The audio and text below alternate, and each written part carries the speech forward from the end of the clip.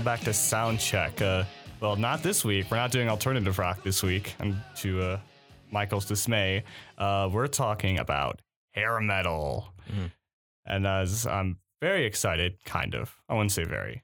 I have mixed feelings about this genre, as I feel many do. So pretty much I wanted to do an episode about hair metal, kind of going through it and seeing which bands are good, bad, maybe somewhere in between, and kind of help maybe define the genre a bit. And today we actually have a very special guest here to help us do that. Would you like to introduce yourself? My name is Dave Clark. I'm the Director of Student Media at CMU, otherwise known as the advisor of CM Life. And I would say, I guess, a devout appreciator of hair metal, which we can discuss what a ridiculous term that is, but that's okay. Thank you for having me here. I actually want to thank both of you guys, Andrew and Michael, because this is quickly becoming one of my favorite podcasts that CM Life does, because I'm a music fan, and you guys certainly have a lot of fun talking about music. I think we should have gone with the original title, though. The original title for the podcast was Andrew tells you why your favorite band sucks. I don't remember that being and then a pitch. tells you why Bad Religion is so great. Yeah, there's that too. Yeah, that too. I don't remember that being a pitch. I guess it's a little long. That's probably why Soundcheck worked. Any listeners out there probably just going to have to talk to Dave on a regular basis. So I've after talking with him, I feel like in that title we can replace Andrew with Dave Clark, and it would actually still work perfectly fine as well. So, That's true. Yeah. Anyway, so the reason why I said to Michael's dismay at the start, well, you know what, Michael, I would like you to start talking about this. Okay. What was your relationship to hair rock, hair metal, whatever the hell you want to call it before Yeah. then? Okay. So a lot of people, especially I feel like in the Midwest, had parents, specifically dads, who really like this style of music.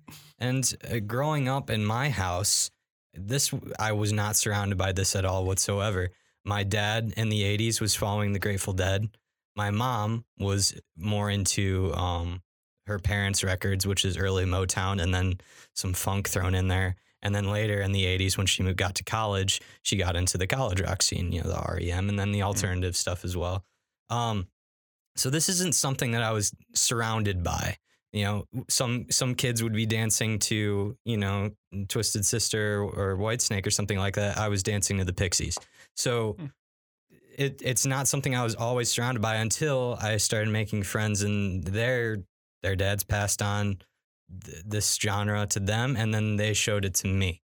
And after all that filtering, like, I didn't catch on to the, I guess not more underground ones, but the ones that aren't more commonly heard of, like I guess Twisted Sister can be thrown in there, but like really it was only like Poison or, Rat or anything like that. Quiet Riot. For me, it was like Bon Jovi, Guns N' Roses, and that's about it.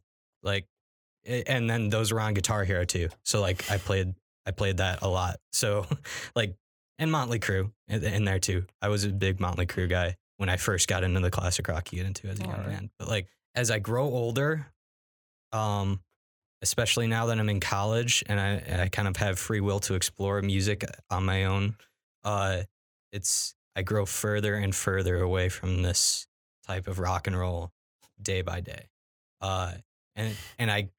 We had a phone call discussion a few hours ago where I told you that I accidentally fell asleep listening to, I think it was Rat last night, and I woke up with a stomach ache. I don't know why that is, but I did. So I think my body was just rejecting it, and I don't know. At the end of the day, I'm glad this happened though, because I wanted this to happen. I told you I want to do this episode. So I can firmly stand on the fact that, hair metal is not for me. And will sometimes cause you intestinal distress. Yeah. Well, Michael, I really do appreciate you willing to do this episode for me. Because again, now this is where I go to embarrass myself in front of our listening audience. So when I was like first getting like hardcore into music, for a long period of my life, like probably up towards like even like starting the 8th grade, music was just something that didn't really interest me very much. But probably towards the end of 8th grade is when I did start to really get into it. And pretty much there are 3 things that like really grabbed me. that would be the Beatles, pop punk, and hard rock, specifically hair metal. Mm-hmm. Yes, other than the Beatles, I didn't have the best start with music. I don't think anybody does though. Like No, before really. I got into rock music, I was listening to Skrillex. Remember when everybody was into Skrillex in 2010? No, No. because I was never into Skrillex. No. Like everybody in my school was into Skrillex at one point in Oh their my life. goodness. It's crazy. Ugh. But yeah, but you know that this music is pretty much where I started. Like at one, except for maybe Whitesnake, there was a point in my life where I was into every one of these bands. Now I probably absolutely hate half these bands, but you know, it's I guess musical taste development as time goes on. But yeah, a lot of these bands still hold very near and dear to my heart. So that's why I really wanted to talk and just to say, hey, yeah, a lot of this music sucks, but there's some really good music in here too. And well, someone who actually lived through this time period. It's the senior citizen in the room. Yeah, well, I was guess, trying so. to make it nicer sounding than that, but No, this is the Anything music of my youth, Yeah. right? So this is, you know, I think great music, and you know, we'll debate what is great in this genre, but if anything, great music does a couple of things, though, I think, and one of them is it sort of stamps a date on it. Mhm. You know, you go back and you listen to it. Like I said, this is the music I listened to. It was popular while I was growing up. So when I hear a song now, I might not love the song. I mean, the 13-year-old me versus the 47-year-old me probably doesn't like the Motley Crue song the way I did when I was a little kid. Mm-hmm. But it takes you back to that Mhm. time. So when I hear one of those songs, I think about a girl or a place or a concert I went to or something like that. So I think in that respect, this is very much music of its time. It really wasn't created by people who are thinking about, wow, what's this going to sound like in 40 years? You know, it's very dated to like 1985. The sounds, the synthesizers, the drum sound, the production sound, all those things. So, so for me, it's reminiscing, you know, about my life. Mhm. The other thing I think, particularly with the bands that you're going to talk about, the most successful bands of that time were really just pop bands. We were just really writing pop songs, and they had, you know, kind of a screechy singer, maybe the high pitched singer that was always popular in kind of 80s metal. But there's great hooks in there. There's great anthemic choruses. I don't think there's a band that you're going to mention that doesn't have a song like that. Mhm. That you might not know who sang it. You might not know what song it comes from, but you know that chorus because you've heard it broadcast at football games Mhm. and basketball games and on commercials for Burger King and that kind of stuff.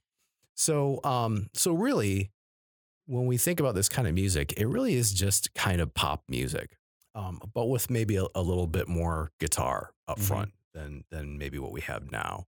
I think it's very curious that, like you said, they're so widely played at like sporting events or arenas or TV commercials, but lyrically, a lot of these songs are really raunchy. Oh, yeah. I was just telling Andrew, like, have you ever read the lyrics to "Rock You Like a Hurricane"? I remember crazy. getting that. I did get some And giggles. that's why they only sing the chorus. Right. Well, You can't sing the I verse.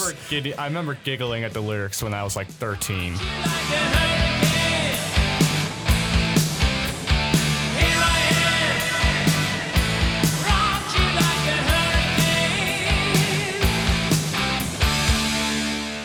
Yeah, wait till you see like a bunch of first graders singing "Rock You Like a Hurricane." You're like, ooh, no. Yeah. No. Yeah, you know what?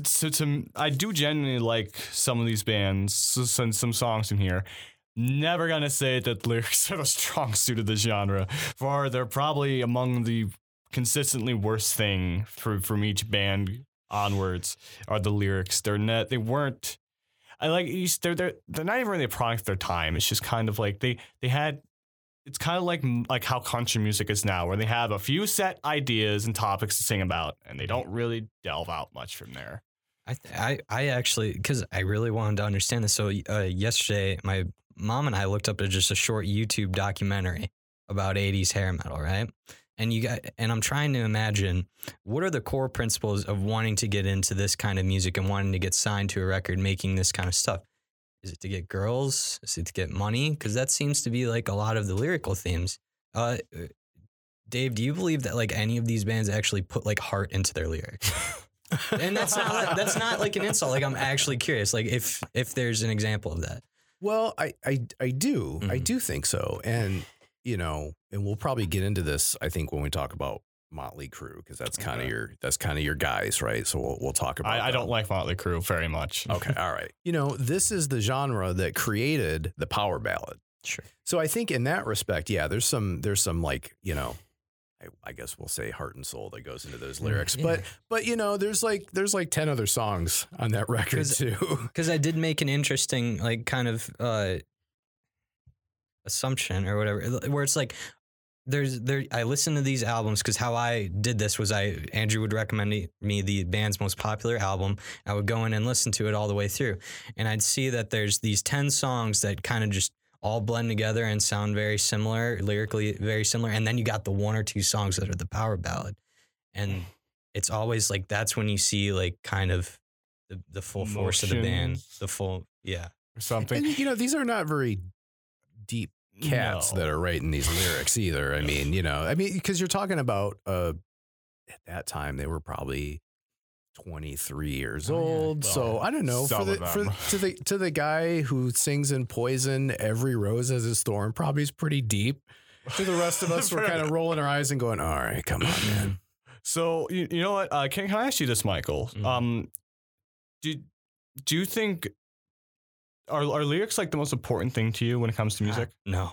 Okay, I was curious. I'm not trying to insult you, because what I think of to lyrics when it comes to songs, music, it's kind of like video games for me. Like, okay, you know what? If it has a good story to it, has a good story arc, and it actually works with like the gameplay and everything, you know what? That's great. That's a bonus. Mm-hmm. But ultimately, I care more about the gameplay. I care more. It's a fun to play. That's a great analogy. So, when it comes to lyrics, yeah, plenty of bands that REM kind of comes to mind. Like not only do they, I think, have a great singer, do they have some good, musically, they have some good songwriting skills, but a lot of Stipe's lyrics are also really poignant and really well written. Mm-hmm. So I think REM still might be a really good band without the lyrics, but they're certainly an addition.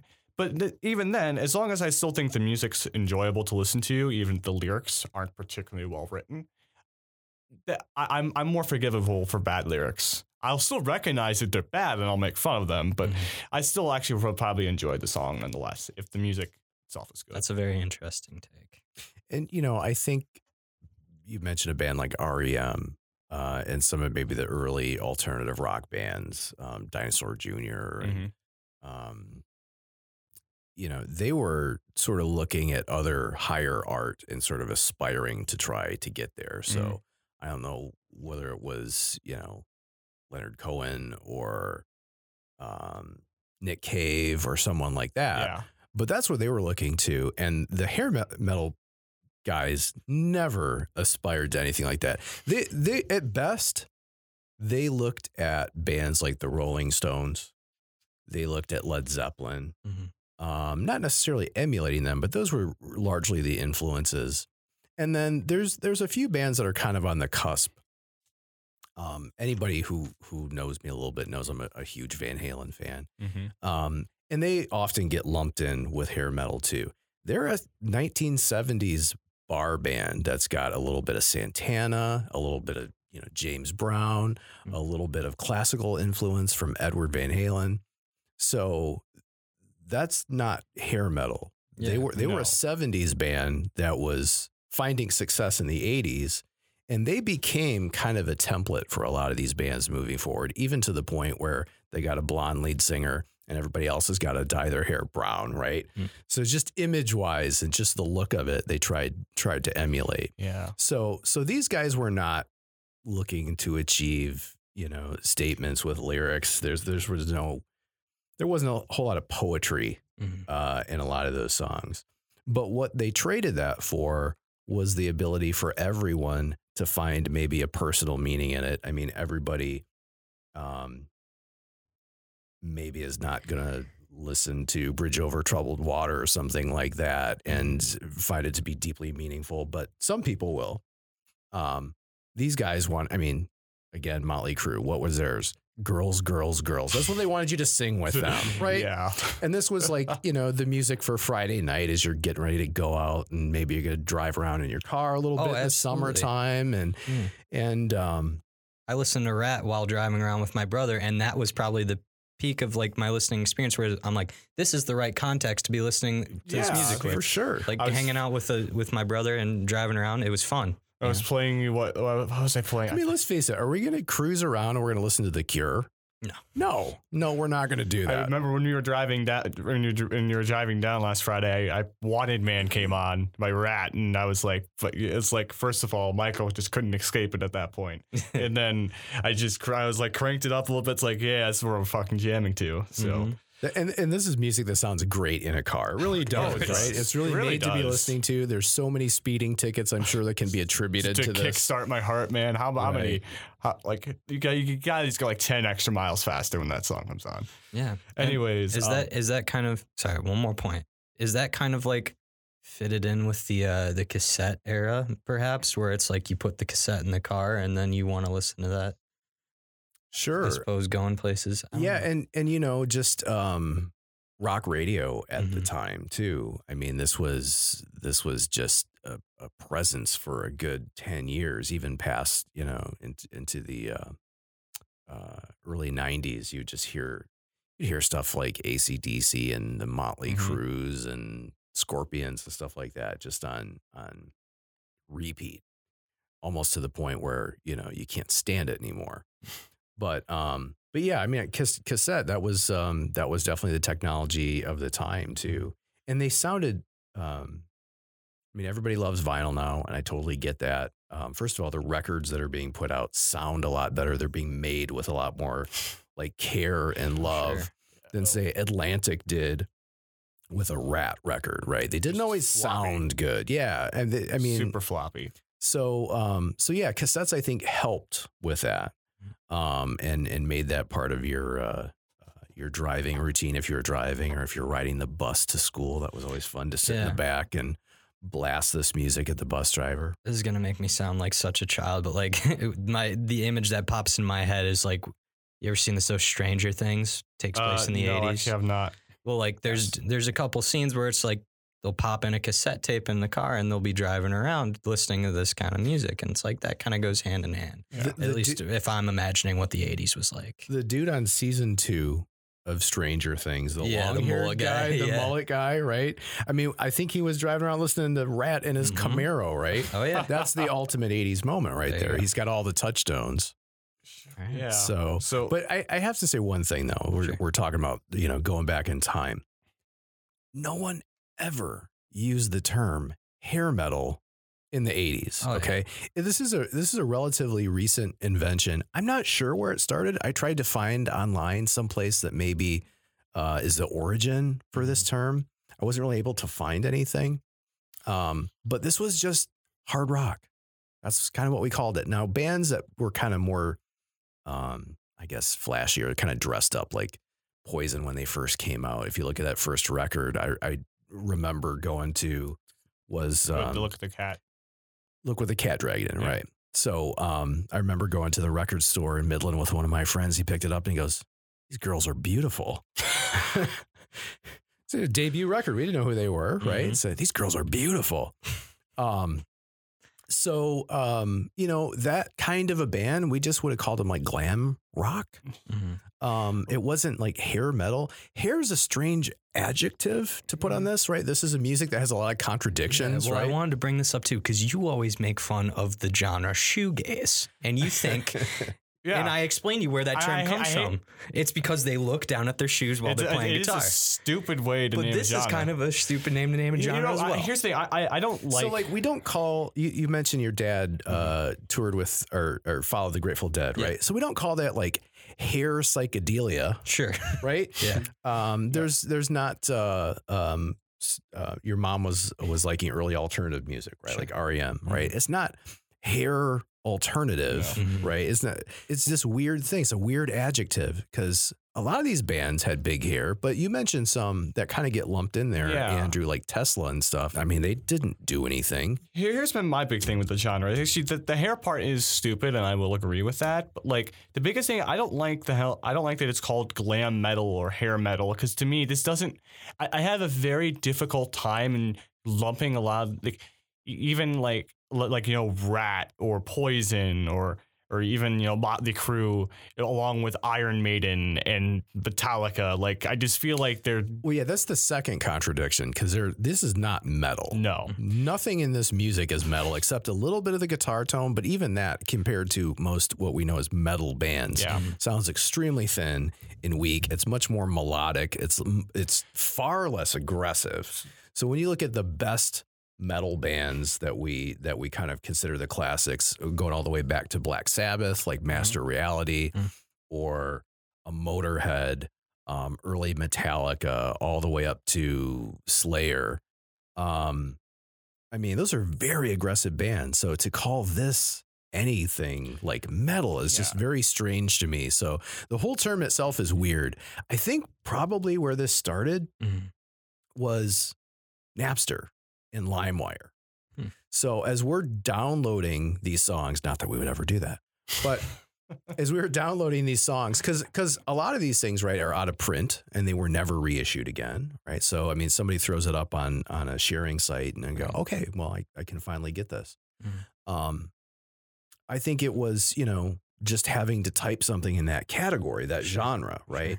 So hard rock, heavy metal, you would occasionally see that with a song that's downloaded. You see like a Poison song, it was called heavy metal. You're like, no, it's not heavy metal. And I think maybe somebody just said hair metal, and that kind of became a thing.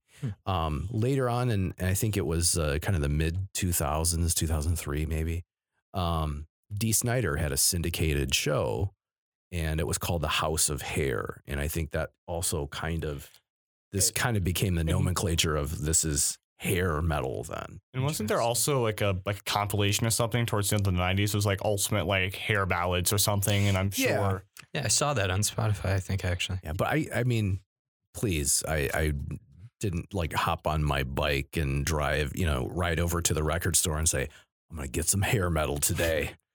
It just did not happen. So it's still strange for me to hear the term and hear people talk about these bands I grew up with and call them that because it's not anything I ever would have called. So what do we call them then? I call it hair rock because I don't want to call it like glam rock because then you have to throw stuff like T-Rex and David Bowie with Poison, which is disgraceful beyond everything else. So I say hair rock and I don't like that, but it's like that's the best thing to my brain. That's what I call it.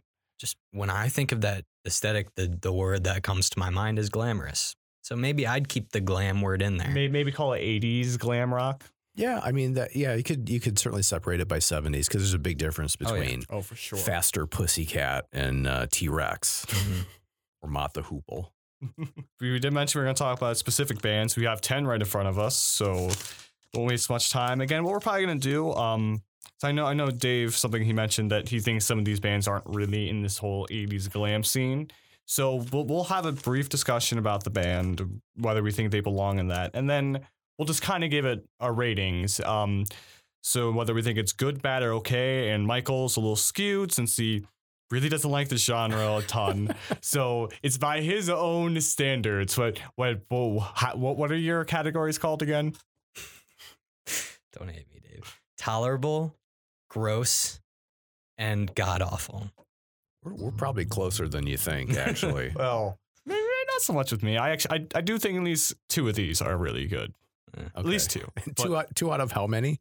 10. Okay, great. Off to a great start. It goes without saying, but I do respect you and your generation. You gave me Dinosaur Jr. It's just, God, this stuff is a trip. Well, and like any sort of sweet confection, right? I mean, you really couldn't live off of this alone. I think that's what your problem was. You kind of had to dive into like 10 bands at once, or in your case, more than what you needed to actually. Yeah. I mean, I would say that, as this was the new music that was coming out at the time. Obviously, every week there would be a new 2 or 3 records that were maybe worth checking out.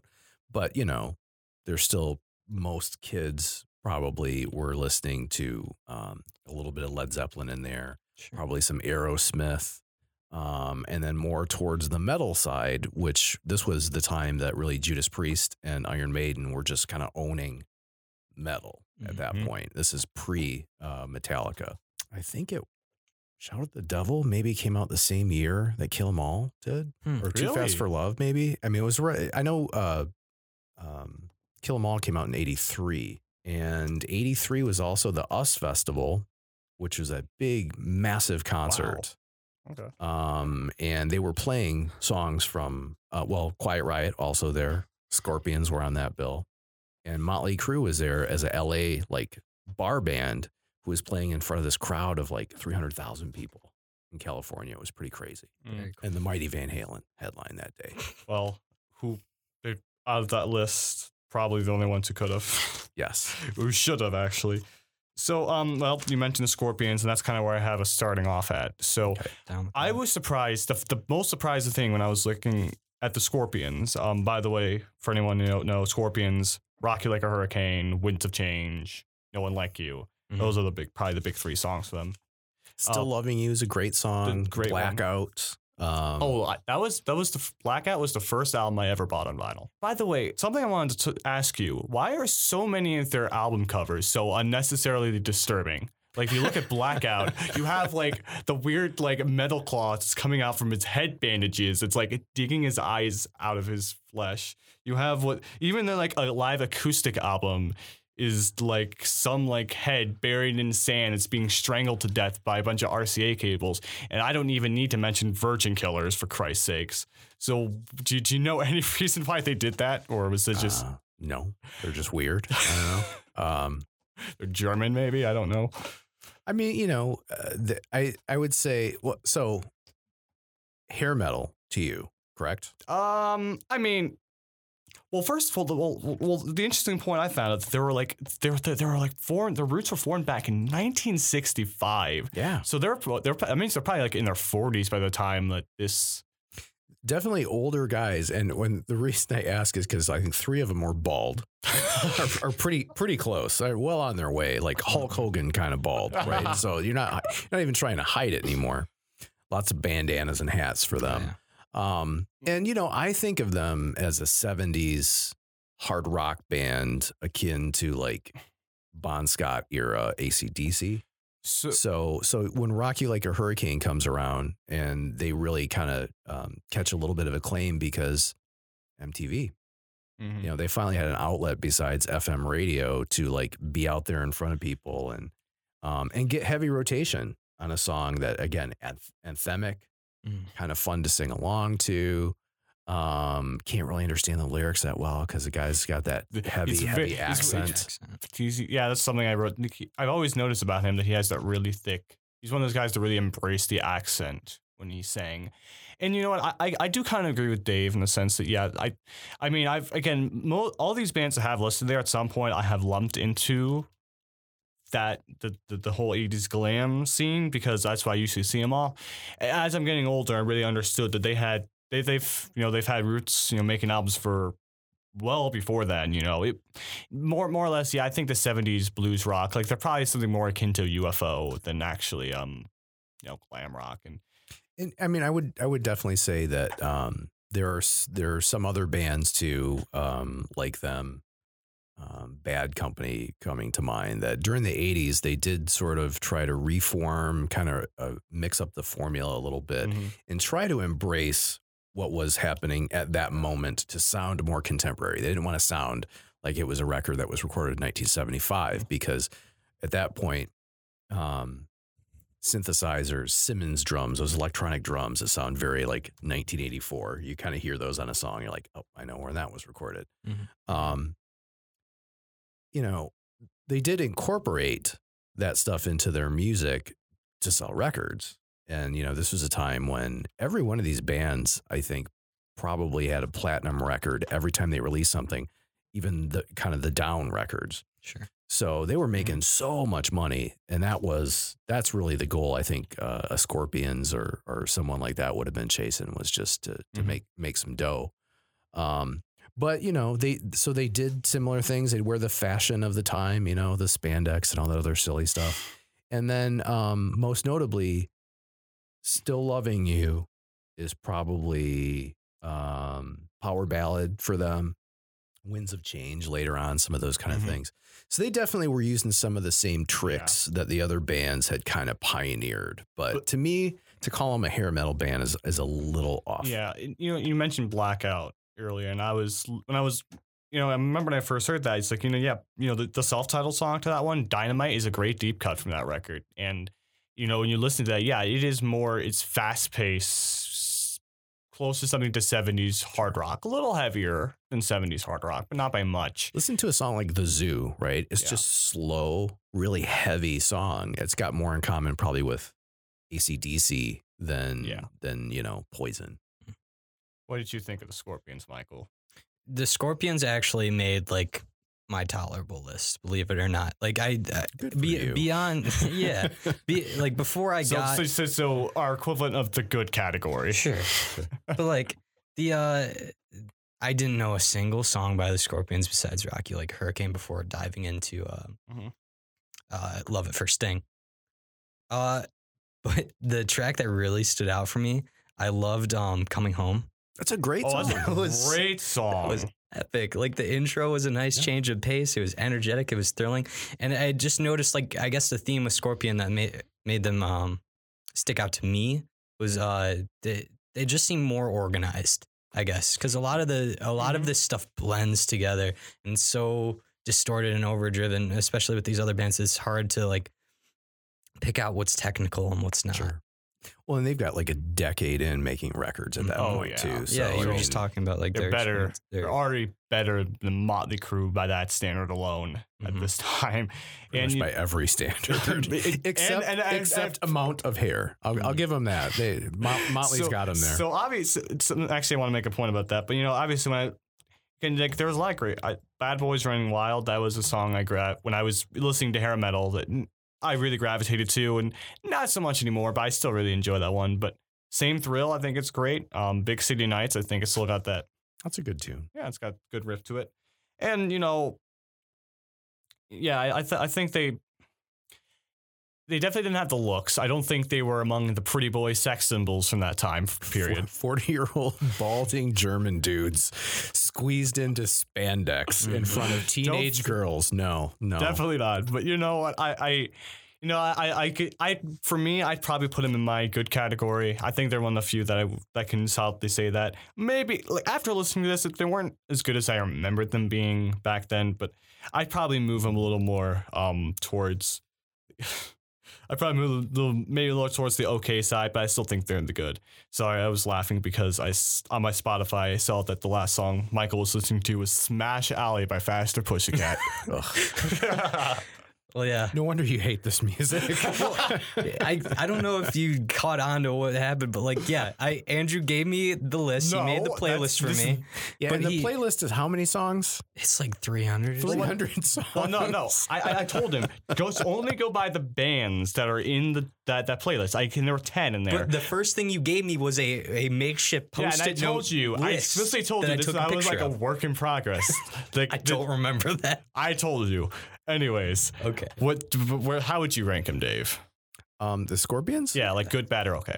Yeah, I mean, again, not for me a hair metal band, but they certainly were popular of the era. Mm-hmm. Better than most.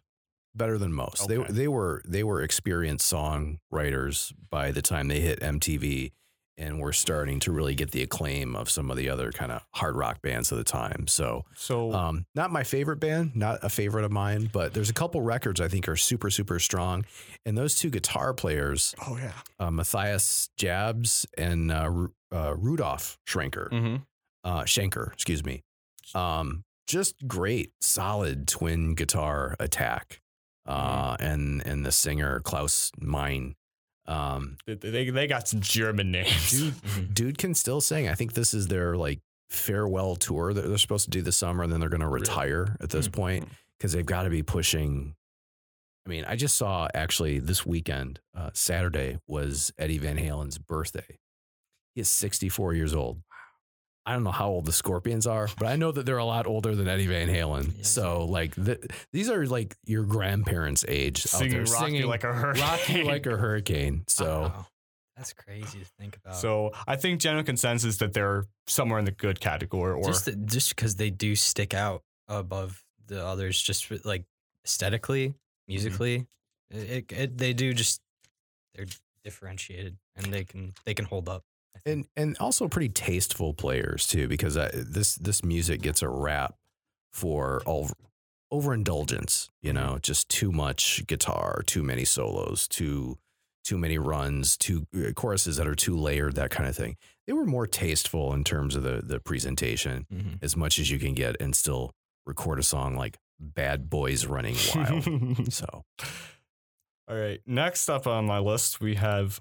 Probably the band I was least familiar with going into this, because even when I was listening to hair metal, they just kind of were one I ignored past like their two hits, I guess. Whitesnake. Yeah.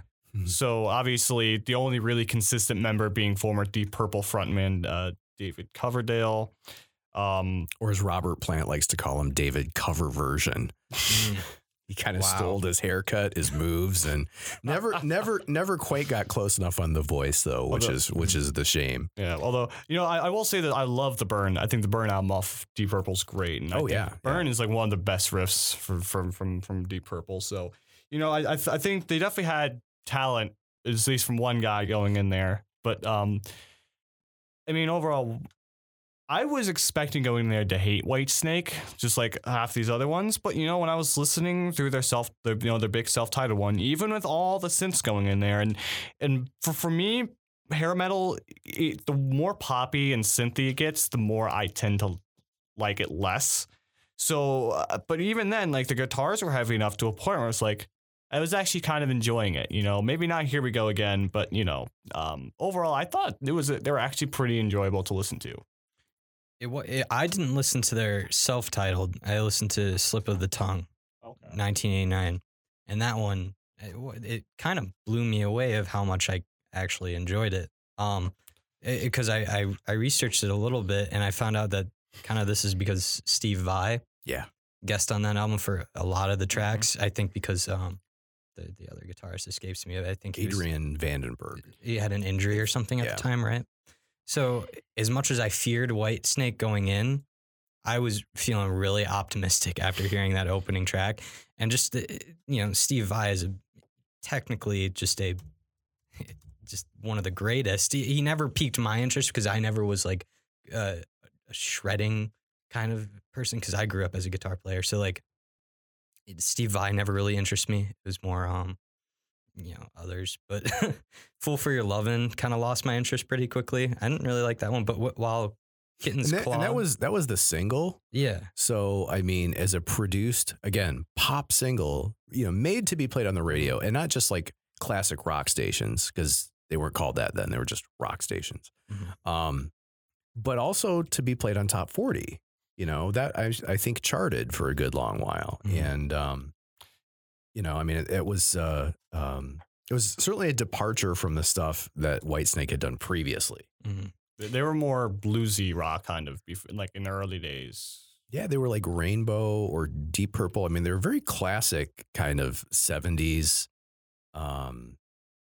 English rock band. UFO, they're not English, but Thin Lizzy. John Sykes, of course, who was a member of Thin Lizzy, played on the 87 record and the previous one, because again, this is just the most crass, awful music sometimes. Slide It In. I have no idea what that song's about. That was that's the other one that he played on. And as far as like tasteful guitar players, John Sykes, just a riff machine. I mean, he's got some amazing, amazing music that David Coverdale puts some lousy lyrics over top. Yeah, definitely.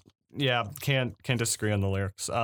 when I was really pretty much I never really was into Here I Go. Well, I kind of was, but I never really like gravitated toward me. The only song I really liked going in here was Still the Night.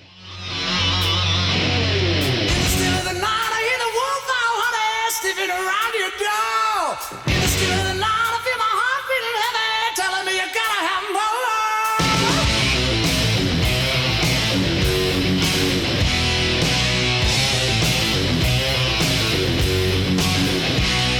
In the shadow of night, I see the full moon rise, telling me what's in store. My heart started aching, my body started shaking, and I can't take no more.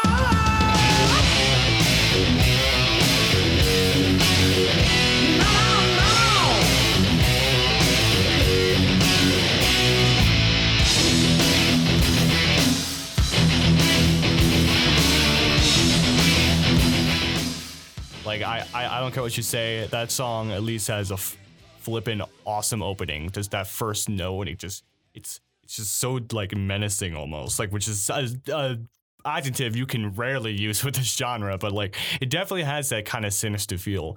And maybe the rest of the song doesn't hold up. I don't like the part where it kind of dips down. I feel like that could have been removed, but like. Overall, I really like that song going here, but I was surprised to hear that the rest of the guitars in this album were almost just as heavy as that one. So I think that's what made it more tolerable for me, that they're at least heavier than other bands of their time. The only band I can think of is heavier than them is maybe Motley Crue, although they're a bit of an outlier, and I'll talk about that when we get to them. But I think we both had very different introductions from the different albums that we listened to. Because when I think Whitesnake now, because I hear Vi on it, I think of very colorful and energetic leads, which maybe that doesn't come across in all of Whitesnake's discography. Yeah, I mean, Steve Vai is such a signature player too. He added a whole new layer of sound to that band that just didn't exist.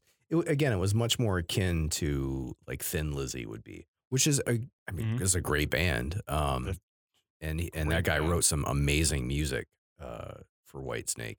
The interesting thing about the 87 record and that song Still of the Night is the most 1987 sounding song that there possibly could be.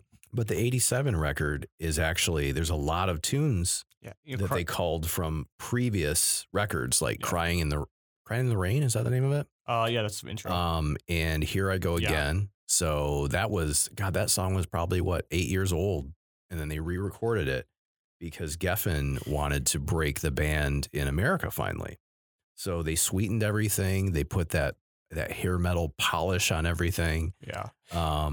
Big echoey vocals and the big sing-along choruses and stuff. And but they really took this kind of classic blues rock sound and then they just put the 87 on it, polished it up. You Cry in the Rain, when I was starting, it's like, this didn't weren't as bad as other bands on this list, but it definitely had a really powerful riff to it. And I was just pleasantly surprised. I just didn't expect that from, flipping Whitesnake. I always kind of thought of them because of Here I Go Again as one of the more popular bands from that time period. That had like one song maybe that was kind of a bit meaner sounding. I said that in air quotes, but I'm definitely more interested in looking at the rest of their discography past this. As you go back, it actually does. It's kind of like the Scorpions that way. It does kind of get interesting to see if you use 87 as your starting point and work your way backwards. It's like, how did they end up there?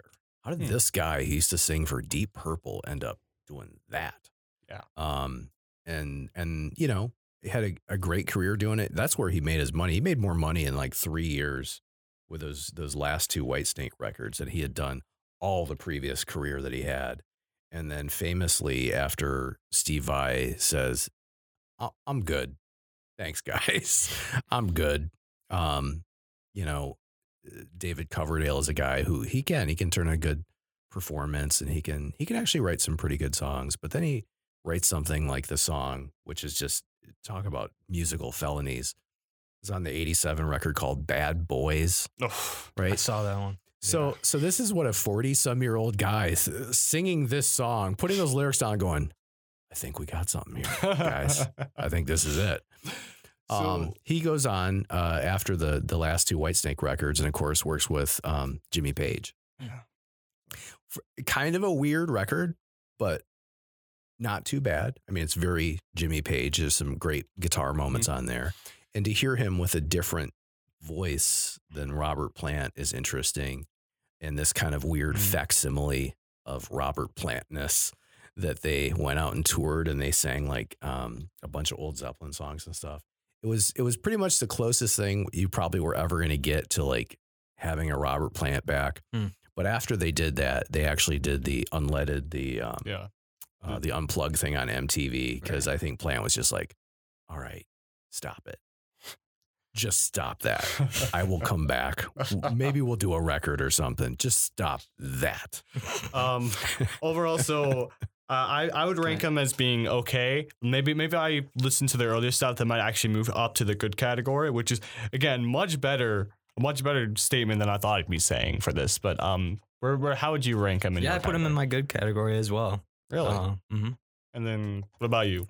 I had the chance to see him actually a couple of times. Really? And just sort of your, teenage concert going ways at the Castle in Charlevoix, which was a really unique venue that's not going anymore.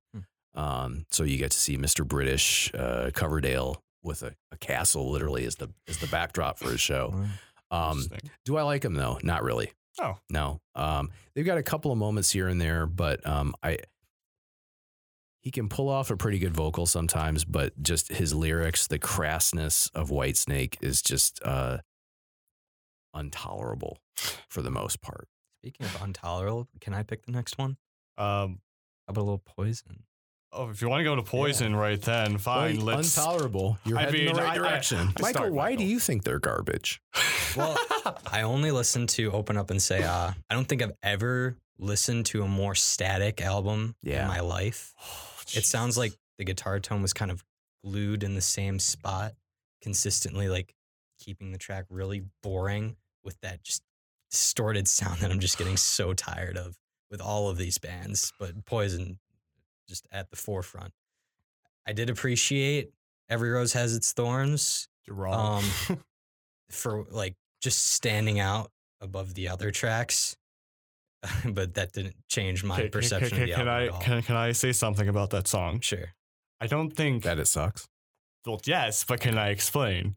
I don't know if I've ever heard a song, and correct me if I'm wrong, that starts off with a sigh. Like even the song itself knows that it's absolute trash. And like Bret Michaels is like, crap, well, let's do this. This is gonna suck. Yeah. Oh, but Jesus Christ. So I can't pretend to be above this. I used to like Poison. Like in God, my horrible early starting music, I thought Unskinny Bop was like one of the greatest things ever, and it's horrible to say now. It's so embarrassing, but I am not gonna pretend I didn't like that song.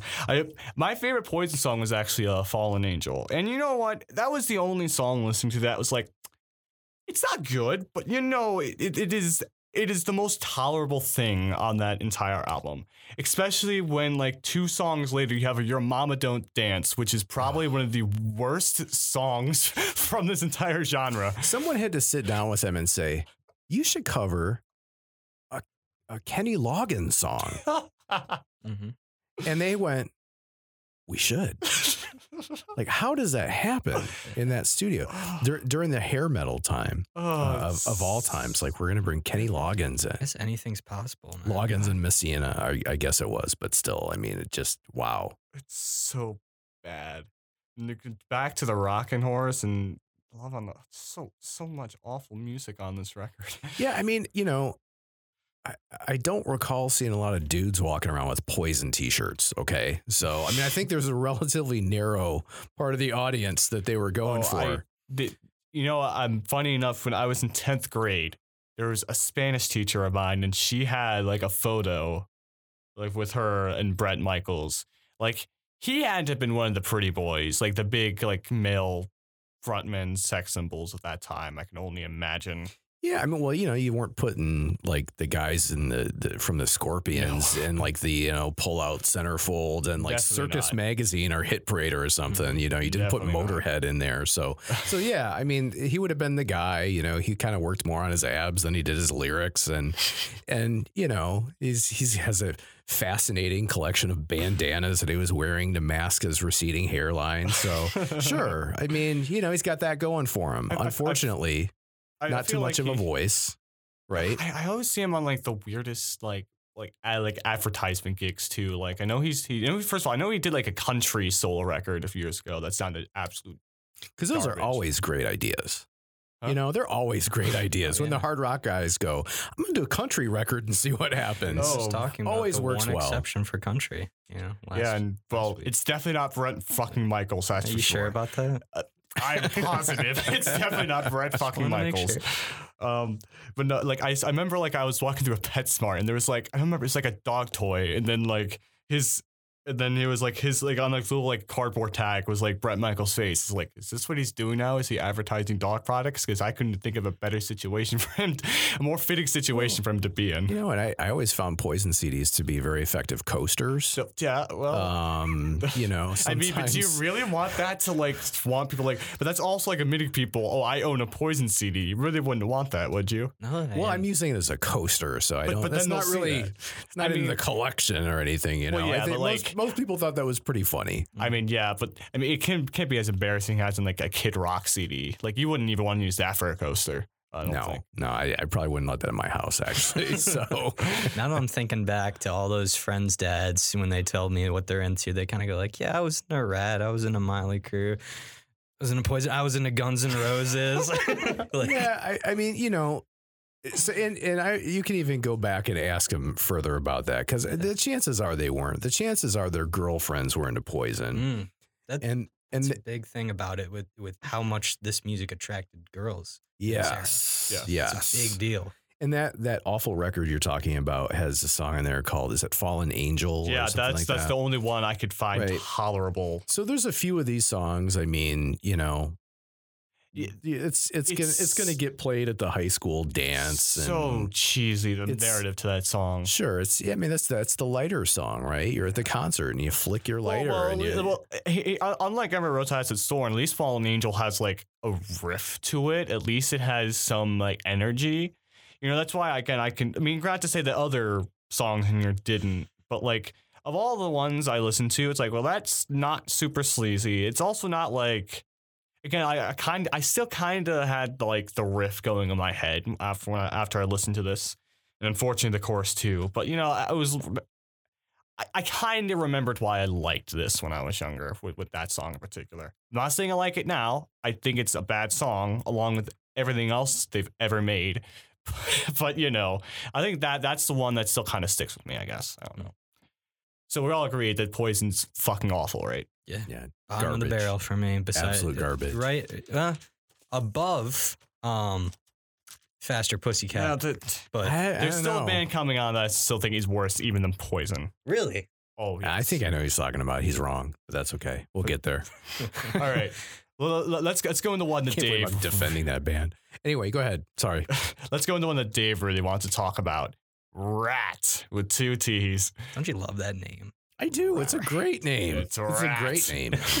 So these guys were contemporaries of Motley Crue.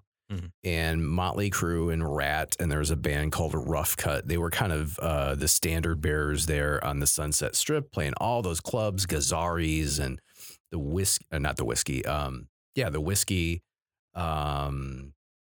There's another famous club, the Troubadour. I think sometimes those bands would play there. So they were kind of the standard bearers there. They were the people that inherited that scene after it was initially kind of established by Van Halen and Quiet Riot and some other bands of that time. Angel is another kind of famous one from that time. I guess the thing that kind of sticks out about this band, Brian Slagle is a guy who started a record label called Metal Blade.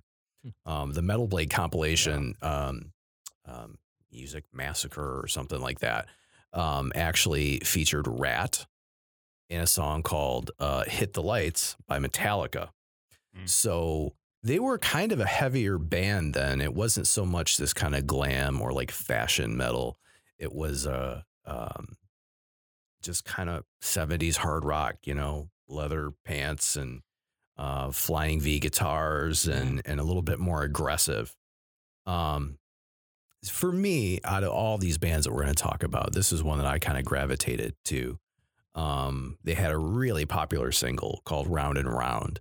Not the best to me. And I still think it is one of the definitive songs of that era. It's got all the best elements of those successful songs. So it's got kind of just great musicality to it. Like the song moves. There's a great sing-along chorus. Like there's really good pop sensibilities in there. And there's a really fantastic dual guitar solo kind of towards the end of the solo. It's one of those songs for me, at least, that I can listen to some, I don't know, 30 years later or something. And I still like it. It's still catchy. It does kind of take me back to that particular place, but it's also just got the best qualities of that music. It gets you excited when you listen to it. Yeah, You know, I'd like to highlight that musicality point that you made. When you're listening to Round and Round, it's like, what comes around comes around. You can feel it. Yeah. Like that's very interesting how they were able to capture that, which that single it's a highlight of the era, I think. Yeah, I can't say that. I know my dad played that a lot when I was younger. So that song, I mean, so I get Round and Round. I'm a little more into it nowadays than I was previously, because that song was kind of overplayed for me even when I was first getting into music. So that one never gravitated to me. I think their best single, it's not off of Out of the Cellar is probably their best album, which is It's definitely their best selling. I mean, that's the one that they're known for. Yeah. But I genuinely think that's probably their best album. Lack of Communication is my favorite song from there. Wanted Man's good. Singing Back for More. The Morning. Back for More is great. That's The Morning After. That's a good one too. Back for More is another one of those kind of quasi power ballads. So we're not quite getting there to the power ballad yet. The band, you know, we're going to talk about in a couple of minutes is the one that really perfected that. But yeah, that's definitely I would say their most regarded album. And then the follow up is equally good. That's the one that you like, I think. Right? I don't like the album as a whole better than I do Out of the Cellar, but I will say the better single is Lay It Down. I like that one more than Round and Round. I think it has, to me, the better riff. I'll give you the hook isn't as strong in the verse, between the verses of the two songs, but I think it's definitely stronger in the chorus of Lay It Down than Round and Round. I mean that's just me, but I fucking love that song. I think it's probably one of the best songs from that genre. I think it's probably more or less the riff, but You like that chorus better? Yes. Yes, I do. And I don't. Okay. Yes, it's one phrase over and over again, but sometimes it's all you need. So sometimes it's all you need. And I don't. I just. I think to me the hook is better. I think that's really. You know, you really want to lay it down right now, and how? You really want to lay it down. Lay it down. Lay it down. Lay it down. Well, you're making it sound lamer than it is. Come on. But. So the chorus I don't think is better. But that riff. So Warren DeMartini is the guitar player in that band, and he's kind of one of the. During that period, he was pretty highly regarded. But I mean, you just don't really hear anything about the guy. He's not talked about in the same regard as like an Edward Van Halen or someone like that. So he's kind of been forgotten a little bit, but just a tasteful, interesting player. And I think he was 17 when he joined that band right before they got signed. So he's like a good 8, maybe even 10 years younger than the other guys in that band. So as they were touring these clubs and stuff, they had to sneak him into the club to play his show. And he looked like a 17-year-old. Yeah. And I always think about that because like Dave Grohl, he toured Europe when he was right when he graduated high school, I think. Even before, and he dropped out of high school to tour Europe. I want to know what that's like, really bad. But too late. My shitty high school cover band didn't make it. I think Rad is touring this summer. You can try to put in a word for you. Yeah, the choruses are not hard to remember. So you can memorize that. I'd want to sing "She Wants Money" and then get off the stage. I remember I was playing for that with my roommate, and he was just mocking that song. It's like, so she wants money, right? Is that what that song's about? I didn't catch what he said. Is that what he said? She wants money. She wants money. Very repetitive. Stephen Pearcy, distinctive voice, not a great voice, kind of like a Brian Johnson from AC/DC or like a Bon Scott. So I could capture that or pick up on that. Yeah, I mean, not doesn't have a range. He's got kind of one octave that he sings in. I think he has a fairly distinctive voice for me. I don't really. Yeah, it's unique. Not a great voice. No, though. but I don't hear Bon Scott or Brian Johnson when I hear his voice. Later, there is a band later that reminds me of a very try-hard Brian Johnson, and you'll disagree with me completely on that, but we'll talk about that later. But overall, my ranking on Rat probably. I put them in the okay category. As much as I think their first two albums have some solid songs, they aren't amazing. There's a couple songs I'm pretty sure Out of the Cellar that I wasn't crazy about.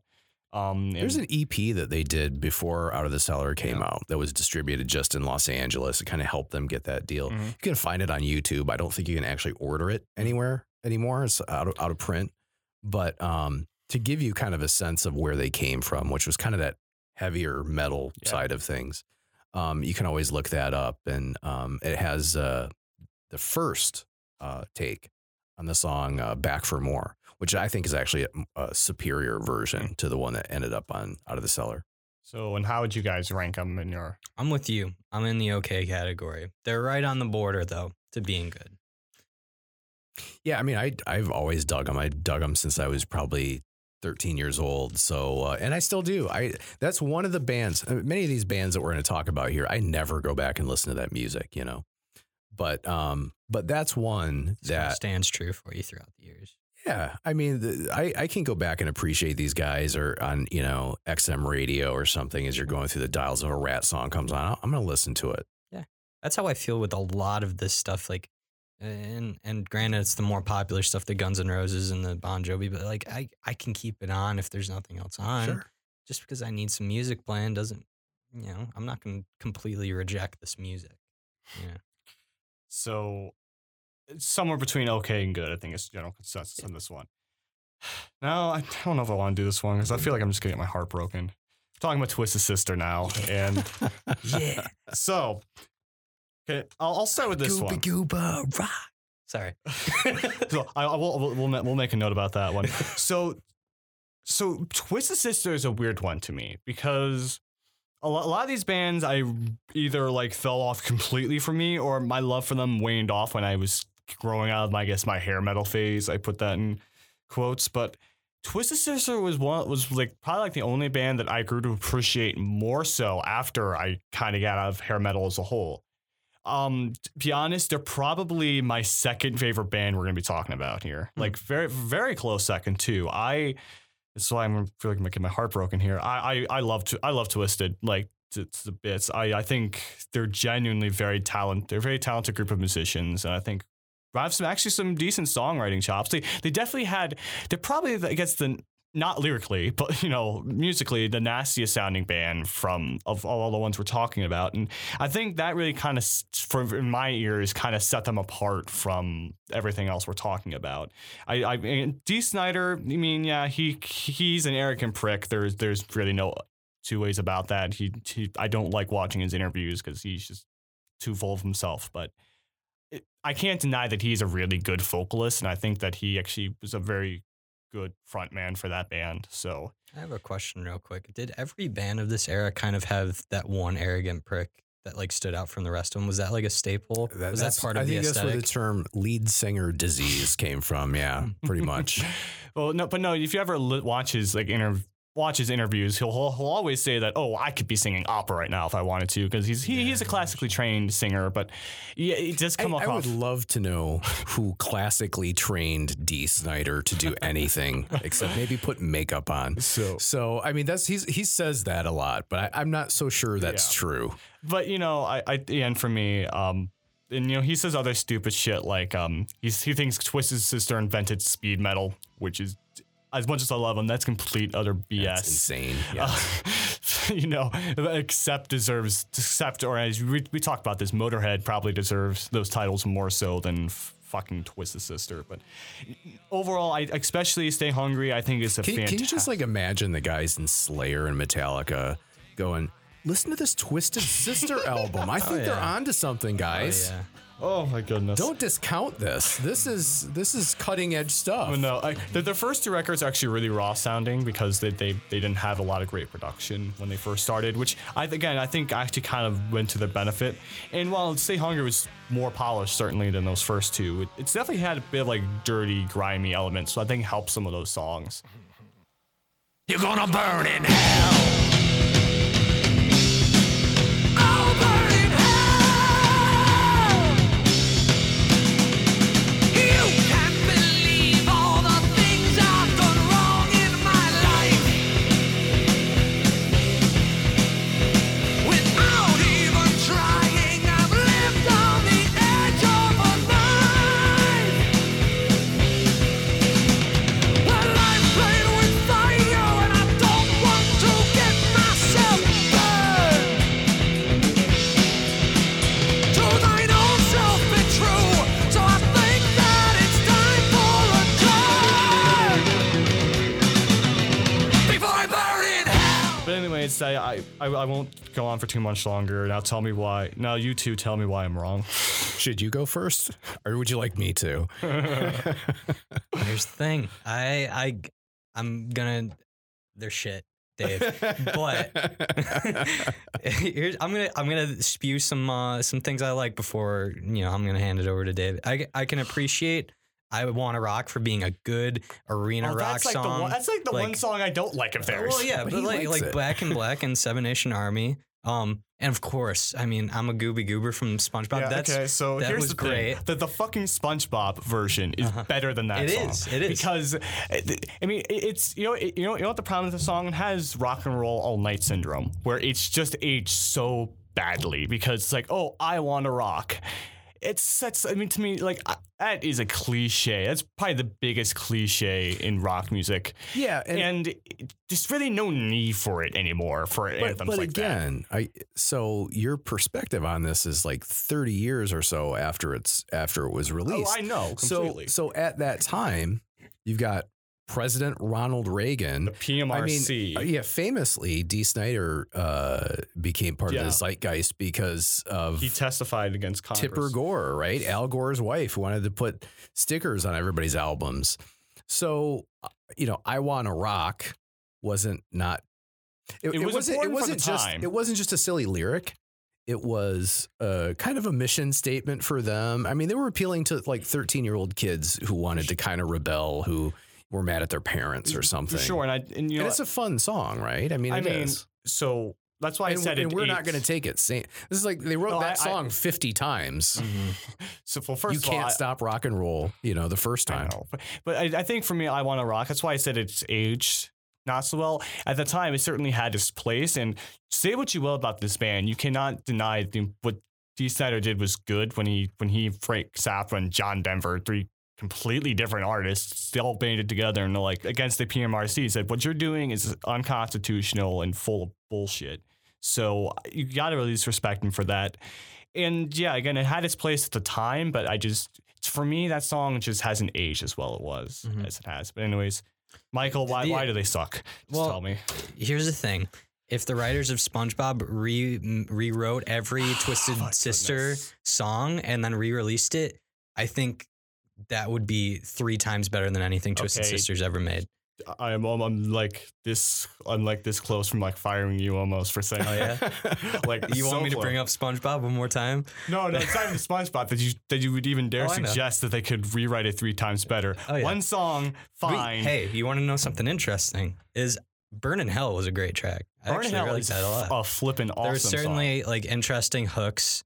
I really like the guitar was just slightly bit more calculated than the rest of it. It still had it's just so simple song structure with all of this stuff. I think that's part of what artistic I think that was part of what made them. That's probably the reason why I like them, because they're simpler, but at the same time, I think that's what helped them benefit. Because, like I said, they're rawer sounder. They're a bit more primitive than all these other really slickly produced pop songs. Well, and there's something to that, because there's a great documentary about Twisted Sister on Amazon, and it kind of takes them from kind of the first version when they started. They were basically a New York Dolls ripoff. Oh, yeah. That's where the At least with the styles, costumes for came sure. from. It's kind of where the songs were. They're very kind of sloppy, bluesy type songs. So they eventually move into even this sort of less interesting kind of plodding style of music to getting a little bit more polished like that. So that was actually a couple of steps up for them. Mm-hmm. Yeah, I'm not a huge fan of the Twisted Sister. I mean, they got a couple of great videos. That's another band who MTV was just, it came along at just the right time for those guys, those videos. And he actually put some, time into coming up with an interesting storyline. Mm-hmm.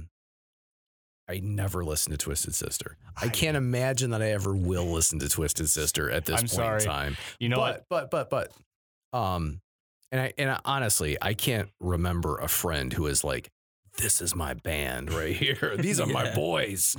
They're mine, though. They're mine. But we're not going to take it, right? All these years later, again, these guys are not writing songs for decades later. They're writing songs for right now. And this, we're not going to take it. That's to those 13-year-old kids, those rebellious kids, the kids that wanted their MTV, but their parents wouldn't let them watch it, right? Oh yeah, and I have it noted right here. I can see that's probably why I liked that song when I was like early teens, because it does fit with that age group. Again, Not calling you that was childish, the song but- I remember hearing a lot in the car when I was younger. So I think that's why I'm more okay with that. Because I still actually really like that song much more so than I Wanna Rock. That's like Rock Rebellion, 1.0 I for know. you when you're 10 years old, Oh, I right? know, I mean, and I you don't- still obviously like rebellious music, right? Well, yeah, but here's the thing, and I don't know if you remember, when I wrote the column about why I love punk rock so much. That's why I think punk rock is a much more, I won't say more mature, but it's a much more fitting rebellious music, because there's usually a political angle to it, and there's always something to actually rebel against. I don't take the lyrics very seriously to "we're not going to take it." Trust me, I do not.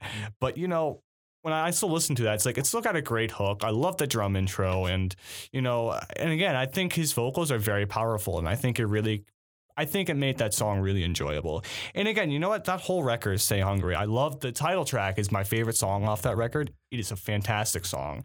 And you know what?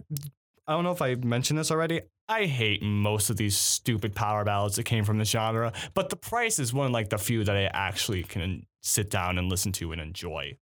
Yeah, I mean, it's much more of just a ballad too, which is nice. But 30 years later, to be known for anything, right, is pretty spectacular. And that song is going to just keep living. SpongeBob is going to breathe some life maybe into some other material, but we're not going to take it. We'll be playing that song for 20 more years, probably. The playoffs last weekend, I don't remember if it was the Saints game or whatever. I must have heard that chorus that we're not going to take it 2 or 3 times in the stadium there in New Orleans. And people were going nuts for it, right? It gets you pumped up. So for that, I guess I'll throw you a little bit of praise. So- But defend "Love Is for Suckers."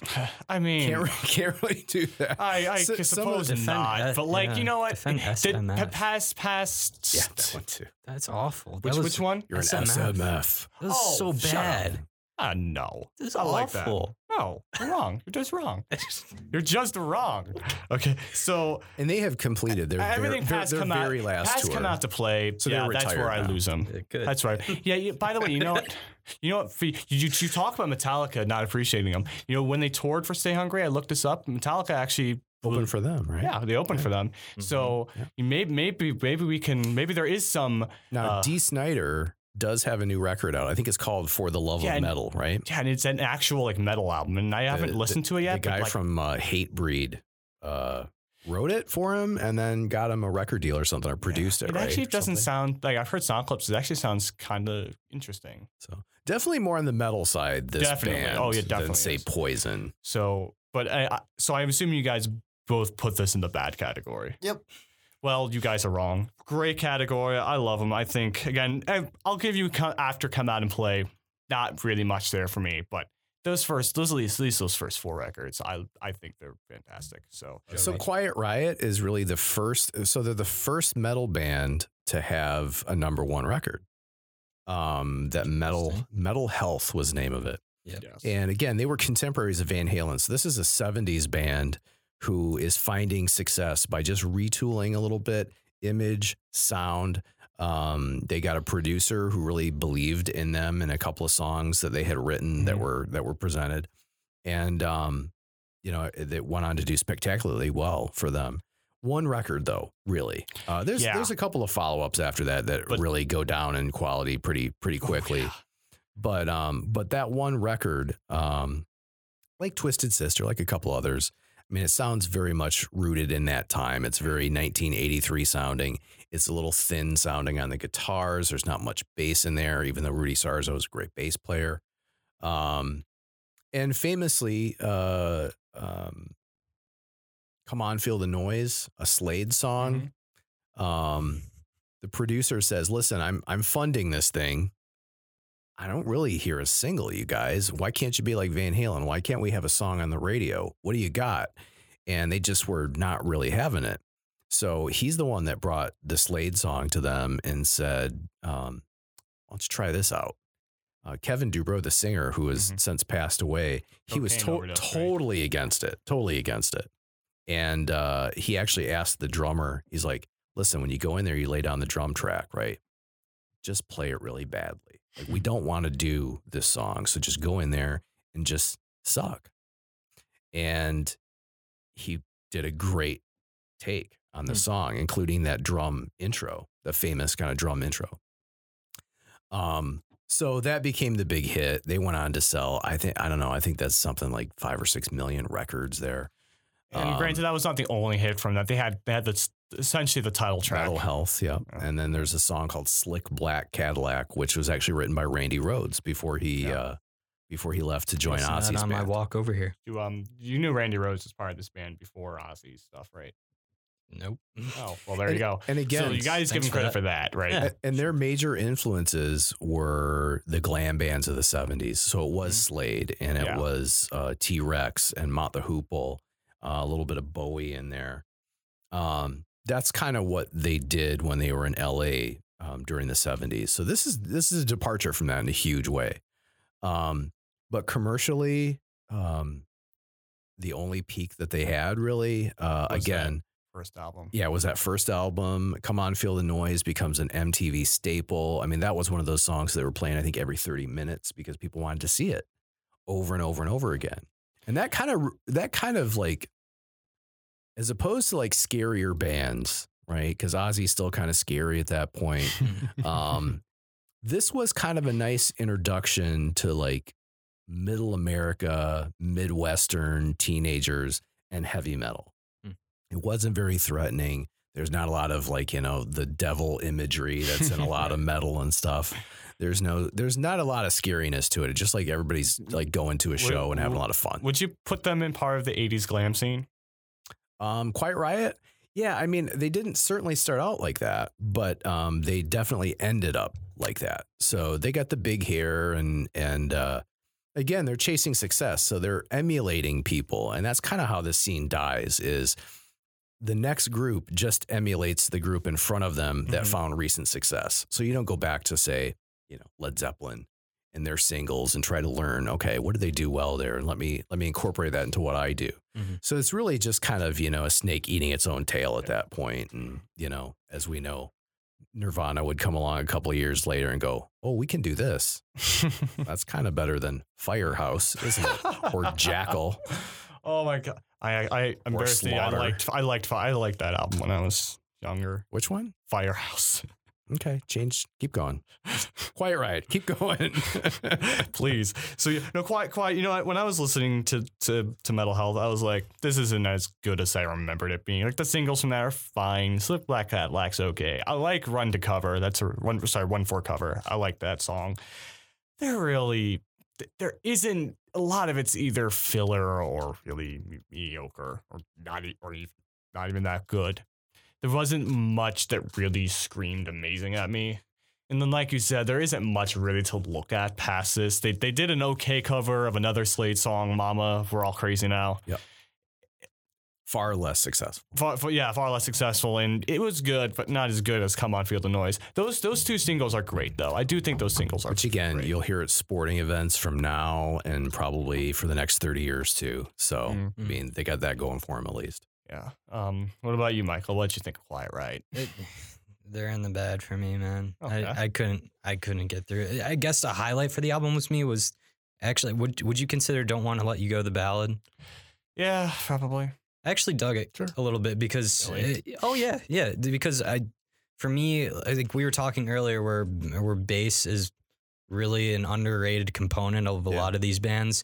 And I heard a lot of like bass fills that had kind of this funky flavor going on, which actually was pretty pleasant to hear. And Rudy Sarzo, great bass player. Yeah. And of course, he followed Randy into Ozzy's band. So, There you go. yeah, and then bailed after Randy Rhoads died in the plane crash, went back to Quiet Riot. So yeah, for me, and you kind of touched on it, like what else is there besides Mental Health? Mental Health, Come On, Feel the Noise. I mean, again, I like Run for Cover. I think that song's good. Besides that album? Or besides the album. Yeah, not the single. There's really There's nothing. Not much. Maybe some really hardcore fans can find something in Condition Critical. I was actually listening to like the title track. It was bad to that album. You can I think bad. on YouTube find the because they did a couple albums with Randy Rhoads that were only released in Japan. So you can hear that song Slick Black Cadillac, which Randy, I believe he wrote that song. You can hear his take on that, which is a wholly different experience. Having said that, that guitar player Carlos Carvazo, I think his name is, great guitar player. Not Randy Rhoads, though. Not Randy Rhoads. So that's kind of what he's remembered for. Not Randy Rhoads. So overall, I'd probably rank him as okay. You said bad, Michael. What about you, Dave? Yeah, I'm not ever a huge fan of theirs. I mean, they got a couple of moments, like a lot of probably the best bands here do. They've got that signature moment that's they've kind of ridden that for decades, and that's really about it. Okay. All right, we're on the home stretch. These are what I consider, and Dave doesn't slightly disagree, but slightly disagrees here. But like overall, I think of bands that are lumped into this genre. Like, to me, these are like the big four. So always got to have a big four for everything. Always got to have a big four. So for me, that would be Motley Crue, Def Leppard, GNR, and Bon Jovi. Let's start with Motley Crue. Dave, go ahead, because I know you want to take a sledgehammer to these guys. Well, Motley Crue is kind of a gateway drug for a lot of metal fans back in 1983 or so. They had all the sort of best elements of the satanic imagery, shout at the devil, which who the hell knows what that means. They had a big pentagram on the cover. I know I've gotten, I had a couple copies of that cassette thrown away when somebody would notice the devil imagery, and you got to get that out of the house because the preacher on television told them to. I mean, just not a good band. I mean, not really talented in any way. The singer Vince Neil has got one of the worst voices in rock. Nikki Sixx, I think, learned how to play the bass like 5 years ago. He's not a good bass player on those records. I know something. Until about last year, I thought Motley Crue was a dude. Like it was a person? Yeah. was Motley Crue. Yeah. Like they go to see I'm gonna Which go. one's Motley? I'm gonna. That would have been me if I would have saw Is it them. the guy that looks like he's in his 40s on the cover of Shot the Devil? Yeah. So, they got a kind of a good drummer, Tommy Lee. He's just kind of more flashy than anything, but he was kind of known as the musician in the band. So that tells you something about the musicality of the band. Mick Mars, kind of one of the most boring guitar players ever, but he can kind of put together a riff every once in a while. Here's what I think of. You know what I just realized about Motley Crue? That they're not that good. not necessarily, but you know, here's what I think of when I hear Motley Crue. Motley Crue to me is like the Kiss of the 80s. And by the way, if you've ever listened to Kiss in the 80s, when you have some spare time, do so, because it is some of the most unintentionally funny shit you will ever listen. Mm-hmm. All you need to know, it's fucking hilarious. It's so bad, it's good. All you need to know is let's put the X in sex. You don't need anything else in your life but that should song. go find the video for Tears Are Falling and watch that. It is amazing. If you want to watch a bunch of, like, again, 40-year-old guys trying to pretend that they're 18 to try to, like, get high school girls to buy their records, it is embarrassing. Anyways, but no. So about Motley Crue, again, they're like the Kiss of the 80s. They had some maybe a handful of good singles, but then you could just throw the rest of their stuff away. Like here, I could probably say the same thing about Motley Crue as I could say about Kiss, is that most of their career is filler. It really is. And that's another thing that's noteworthy about all these bands is they really did have careers on singles. Because the albums themselves were terrible. This was the complaint of everyone in the 80s was... I wanted to bring that up. Is this era is kind of the death of the album. It really is. I mean, yeah. It's certainly the disrespect of the album. I mean, you're not getting a Led Zeppelin 2 here or Led Zeppelin 3 that's like, you know, curated and put together. Even the first Van Halen record, you know, I mean, that was... all these songs in an order that made sense that all kind of go together. This is like one or two good songs, and you're paying $9 for a record, and you take it home and you go, wow, that's awful. Well, there's one song on here that I like. Well, look here, for some bands like Poison, they had no good songs, so they really don't count. And so for old people like me, when iTunes was coming out, you could buy like one song. I was like, hallelujah. We don't have to buy these crap records anymore. But even that, I know you're going to disagree, but to me at least, and I look at Twisted Sister and, even the Scorpions, and perhaps even GNR when you get to them later. When you look at their albums as a whole, like overall those records as a whole to me are good. But like, I think Motley Crue, particular to me, is when I hear like, okay, like I can get into what's the big one from their first album, Livewire, Looks to Kill. I love that. I genuinely like that song. The two big singles from like Dr. Feelgood, the self-titled, Kickstart My Heart, and then Wild Side. Give me those, and I'm good with Motley Crue. I don't really need anything else from them. Like those 5 songs I actually really do like. He's the one that called that can feel good. He's the one that makes you feel alright. He's the one that called that can feel good. He's gonna be your Frankenstein. I've got one thing you'll understand. Dr. Feelgood. He's not what you call a glamour man. Dr. Feelgood. Got one thing that's easily understood. Dr. Feelgood. He's the one they call Dr. Feelgood. The best thing that happened to these bands was the Greatest Hits record. That was the one that everybody could buy. That was the one that was guaranteed to go platinum, and that was pretty much the only one that you needed. That's interesting that you say that, because now that I'm thinking about it, every single one of these bands has a Greatest Hits album on Spotify. Mm-hmm. It's usually the Millennium one too. It's got like kind of the 8 to 9 songs, and then sometimes the labels would put out the Greatest Hits records. But yeah, there's some absolute garbage on those records. Garbage. Really? What's technically the third, but like the second like full length song. I thought, Is that Slice Your Pie? Yeah, that was bad. Hell yeah. Really? That was the jam. I don't know what that would have been written about. Let's talk about that great tune. Yeah, I actually want to go back to the band. Like, how do you make Greatest Hits albums for bands like Twisted Sister and Poison where they have no good songs? And well, here's the thing. Yeah, filler. I would argue that Twisted Sister has a lot of good songs.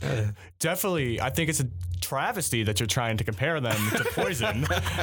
Again, Michael, I will fire you if you continue to. You're not poke my me. boss. I Really? will hire you back. Thank you, Dave. All right.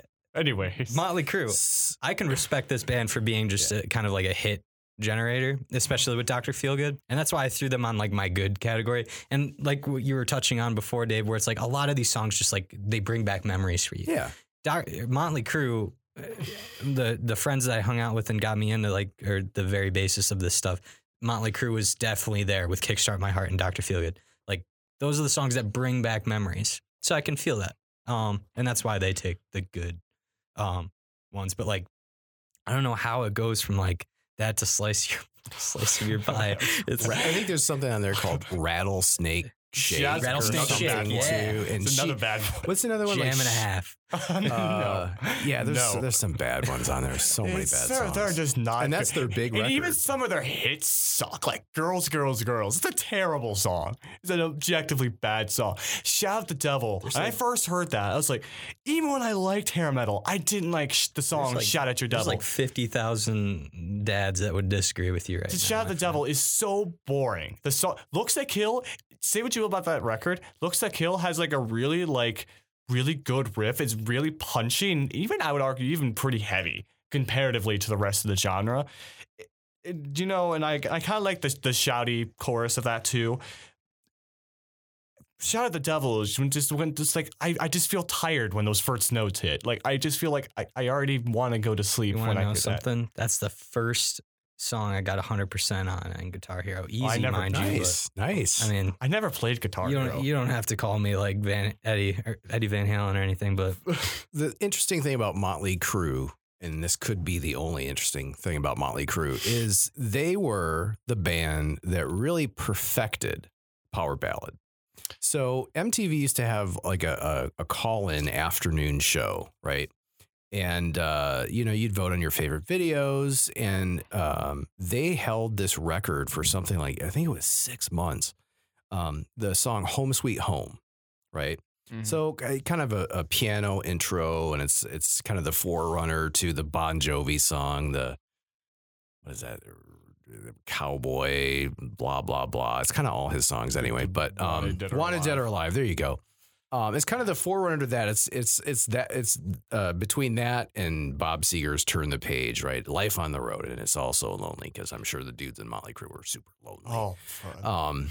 But anyway, so so in that documentary I read, they said something where it's like sometimes they would have orgies 3 times a day or something like that. Oh, yeah. that They're very I think it's a bit very low, lonely honestly. guys. So, Seems a bit low, honestly. yeah, back to the sadness and loneliness on the road. Makes for a good story, at least, even though it might not be true. So, and I think at that point he was like married to some actress, Tommy Lee or something. So maybe he wrote it about her, but, just kind of a nice departure from a Shout at the Devil or something, Or- kind of a more screechy Or song. whatever the hell. A kind of a sexual cool undertone you're gonna video. go to. And everybody kind of took note of that, like, oh, throw a little piano in there. Mm. I see a formula starting to emerge. So that's where you get every band does the first single, and it's whether it's Skid Row or Poison or any of those bands. You do the first single that's kind of fast and kind of heavy, and like, oh yeah, those guys, yeah, they got a new record coming out, they're back. And then you follow it up with a power ballad, and that was the recipe for success for pretty much like 8 years for these bands. So I'll give it to them for that. And you know what? Again, it's one of those songs that's kind of it's distinctive for that era. It's a catchy song. I mean, as much as their songs can be well written, that would be the one that's probably well written. And that's one, on the radio, if I hear that, I'll keep it on. It means a little something, junior high dances or whatever. Again, so they're imitating the folks that came before them. So they're now a lousy version of Van Halen and Quiet Riot. And gotta it's at just, you have to sort of look past a lot of obvious things to go, oh yeah, there's something. Would I you at like least there. concede to me here that, like, of all the bands that not even we're talking about, just in general, for what the bands that are lumped in with the whole 80s glam scene, that they're probably the most heavy sounding band. Not necessarily the best, but at least the heaviest sounding, of like more so than Bon Jovi or Poison or. No, I will not concede that. Who do you think sounds heavier than Motley Crue? Rat does. I don't know. Do you agree with that, Michael? Yeah. Yeah, no, I think I'm on. I mean, Rat Rat's was- for close, me, was like- especially with lack of communication. When you say like heavy, I mean, they did like one kind of heavy record, which is the Shout at the Devil one. And then I guess the Dr. Feelgood one is certainly is an interesting sounding one. It's very well produced by that Bob Rock guy. So he got really good sounds out of that band who couldn't make good sounds. So, no, I would say they're not the heaviest, but one of them. Actually, Metallica, the drummer Lars Ulrich took that cassette of Dr. Feelgood to his manager and said, that dude's drum sound, that's what I want. Find me this guy who can do that for me. And that's how they end up with Bob Rock on the Black Album. Def Leppard is a great band. They're a great British rock band. I don't know that they're hair or metal. They're most decidedly not metal, I think. Although they are part of the new wave of British heavy metal. They came out the same time as Iron Maiden. They toured the same clubs. Budgie, all the Diamond Head, all those bands played together. You can hear as recently as probably like Pyromania.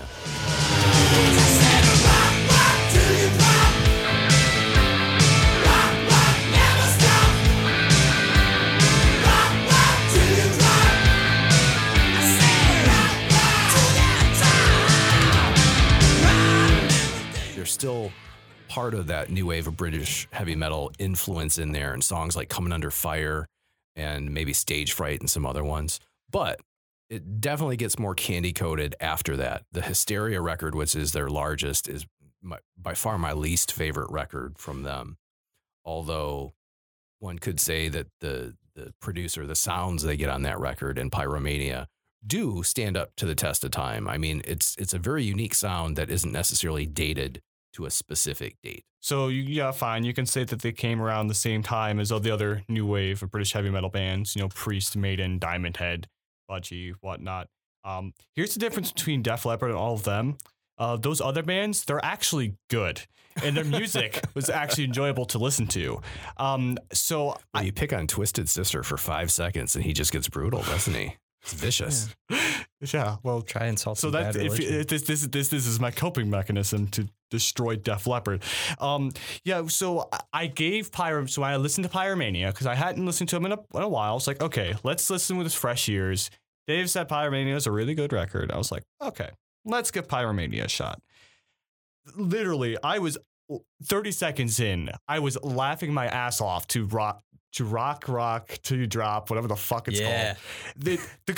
It was a good riff. The guitar sounded good, but the minute Joe Elliott started singing, all I was in my head was like, this guy sounds like he's trying way, way too hard to sound like Brian Johnson. That's all that was coming in my head, and the synths. Brian Johnson, AC/DC, Back in Black, produced by Mutt Lange.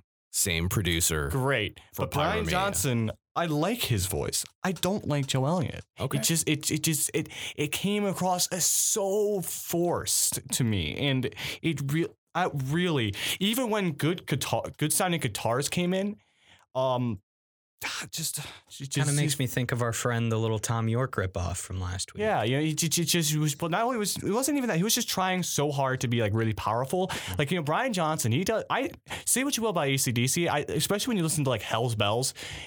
It sounds fairly effortless when he's singing at like full force, you know. And he could definitely make it work. I don't think Joe Elliott could.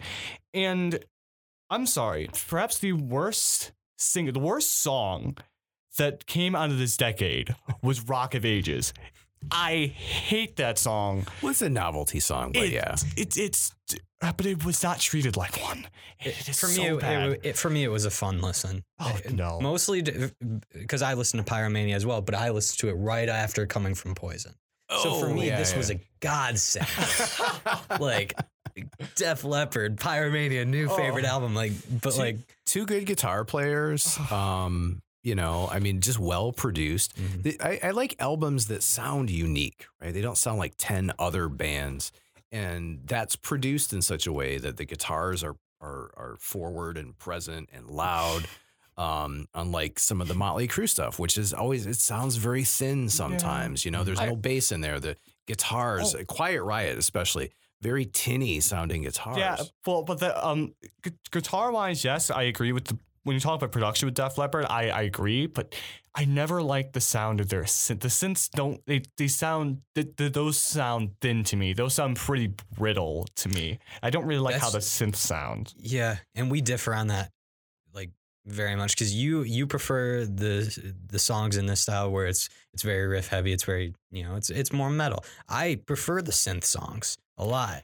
I think it adds layers. It's a little bit sounds a little bit more produced and put together. To me it throws an element into the genre that isn't seen everywhere. Yeah, which kind of makes it. You know what? Honestly, I'm gonna say this. I thought it was better done on the Whitesnake album I listened to than on Pyromania. Oh no, I can agree with that too. I'm agreeing with that as well. But I'm just saying that I don't think Pyromania is as bad as you're making it out to be. I mean, it's regarded as a classic record. Oh, great, fantastic. So I still think it sucks.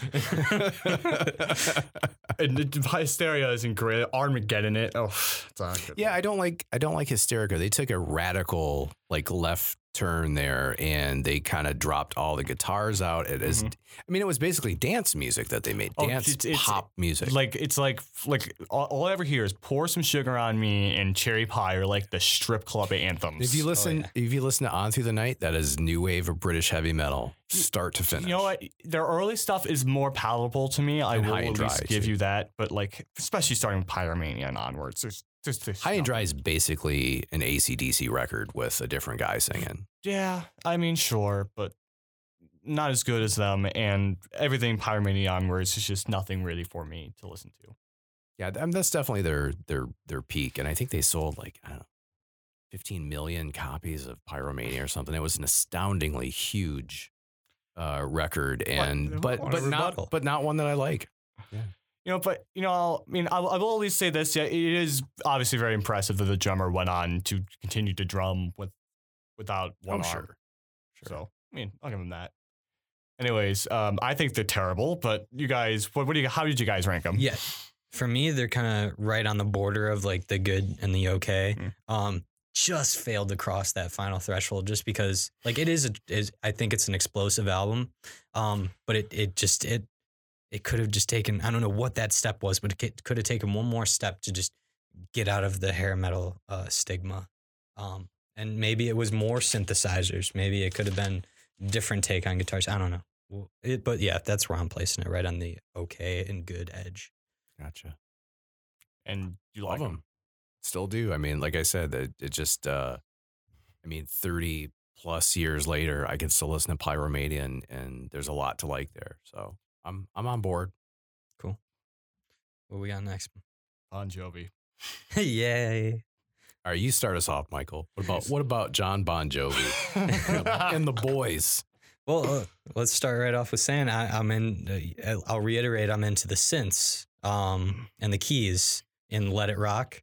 It adds more life to the instrumentation, more than just distorted power chords. Both "You Give Love" and "Living on a Prayer" are, of course, "You Give Love a Bad Name" and "Living on a Prayer." That's the ones. They're both classics, and I can understand why they're both hits. Even though "Living on the Prayer" is possibly the worst key change in music history. Is that so? I would argue it's pretty bad. I don't know, a million karaoke singers, I think, would disagree with you, but it is what it is. Maybe it just sounds so off when they go into it. It's just so abrupt. And so immediately when I dropped off is the beginning of "Social Disease." Yeah, do you know what that intro is?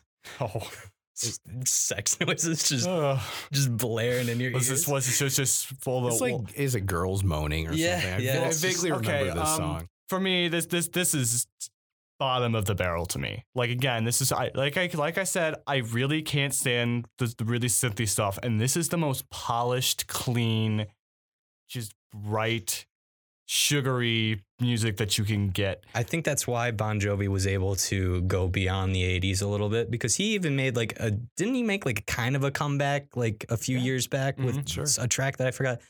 I think just inducted in the Rock and Roll Hall of Fame too. Yeah. I saw that. Amazing. If there's any band that kind of best resembles this idea of quote hair metal, is definitely Bon Jovi and the magnificent haystack that sat atop his head for most of the years he was popular there. But it definitely, the metal part isn't there for sure. I'm not even sure the rock part is. They're a pop band. And that's why they have this life past the 80s, is they're able to write a catchy tune and they have a name that can get it on a radio station. Would you consider Bon Jovi the smartest out of all these bands in terms of economically successful. Definitely the most savvy. Sure, there we go. I'll give you that. There you go. So, and what was the song he had? It was just in the early 2000s too. It was like another anthemic kind of song. I know what it is. I think it's something to do with like water It's slides. My Life or something like that, Yeah. right? Yeah. It's My Life. Yeah. So this is like their soccer third- moms unite. Yeah. right? It's like it's their third most popular song on Spotify under "You Give Love a Bad Name" and "Living on a Prayer." So, There we the guy grew up in the industry. Famously, he started out as like a janitor at the record plant in New York. His family's in the entertainment business. So, I mean, this is a guy who kind of knew what it was going to take to get famous, and he did that stuff. And, he started out, his first single, that song Runaway, was made to be played on the radio. So that's what the guy does. So it's a little strange to have him in the conversation with like a Twisted Sister or a Motley Crue. Yeah, I know. So Because he's way smarter and more polished than those dudes ever pretended to be.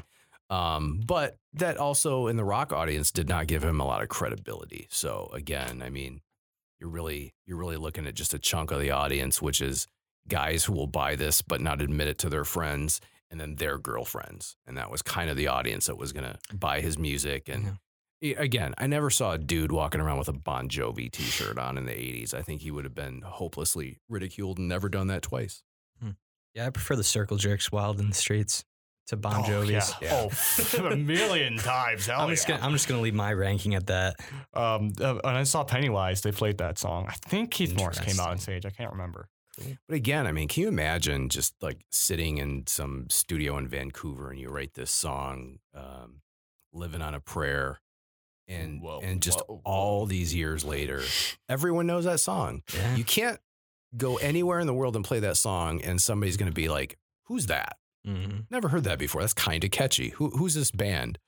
So kind of astounding that this music that we're talking about, which is kind of subpar and it's all over the place, and Destroy the Album and stuff like that, is still able to have life this many years later. It's just astounding, because I'm not going to go back to the music I listened to in probably the early 2000s or something and feel the same way. And I don't know, like, what is the Vampire Weekend song that we're going to be singing 30 years from now? What's the 21 Pilot song It's that not you're going to that- remember it's- you know what, 5 years from now? It's not that stuff. I think the stuff that brings back memories for at least our generation, not me and Andrew per se, but like a lot of people, it's that Miley Cyrus and the Britney Spears. It's the 2000s pop that Sure. people are going to remember. We're gonna end off with Guns N' Roses.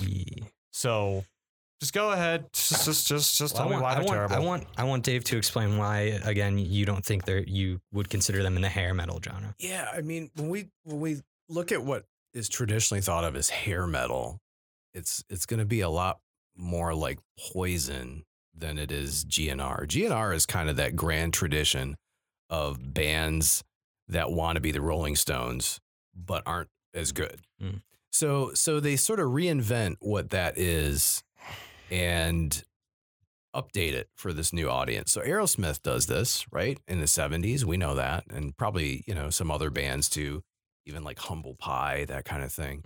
And in the 80s, you've got GNR. So in terms of like the kind of saccharine, really sweet music with really stupid lyrics, interestingly enough, when that album comes out, no fanfare.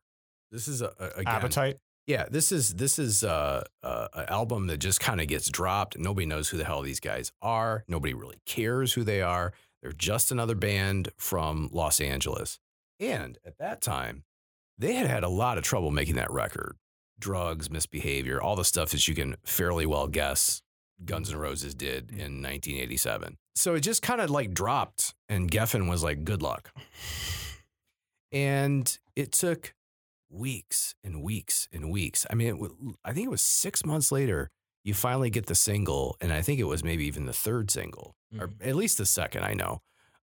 Because Welcome to the Jungle does nothing when it comes out. They play the video a couple of times, midnight, Headbangers Ball on MTV. It just goes nowhere. And then Sweet Child of Mine, right? And everybody kind of adores this song because it's a well-written song. It's well played. This is a unique vocalist. We're not used to this kind of a voice on pop radio. So it becomes a huge hit. And then that record really takes off with Paradise City.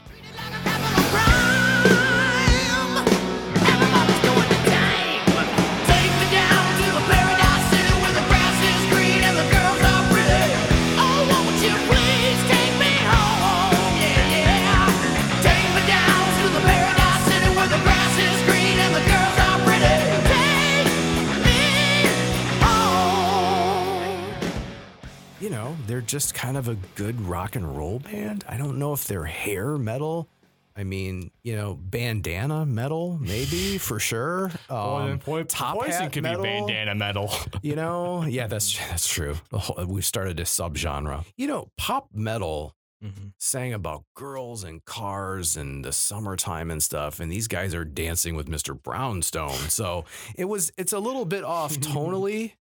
But it's definitely in the ballpark. And I'll tell you what, when those hair metal guys let GNR open for them, they learned just how powerful that band was. And I don't think they probably got a lot of other tours after that.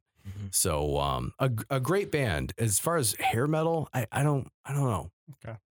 That was not as painful as I thought it was going to be, but go ahead. They got Mike. one great record, though. The other two, I mean, you can cobble all the rest of those records together. And there's a couple of good songs here and there. I mean, You yeah. got one classic, undeniably good record in Appetite, and then everything else is just kind of eh. I'll get to use your illusions in a second, but what Michael, what was your take on GNR? What was your experience with them beforehand? I've always liked GNR. Like, I'll go back and it's more just like GNR is definitely one of those bands where my friends are into a lot more than I am, and they're gonna put them on in the car, and I'm gonna jam out to it with them. Never have I gone in and searched out their discography, unless you're counting a time where I wanted to appeal to my friends and I wanted to like be into the stuff that they were into. So I sought out, like, I remember Right Next Door to Hell. That was my jam for like a good month or so. It was a good song. What I really found interesting about Guns N' Roses is that Appetite for Destruction, you think Welcome to Jungle, Paradise City, and Sweet Child of Mine. And I asked my mom, because we're playing this in the car, and then Mr. Brownstone comes on. She's like, "Oh, what's this?"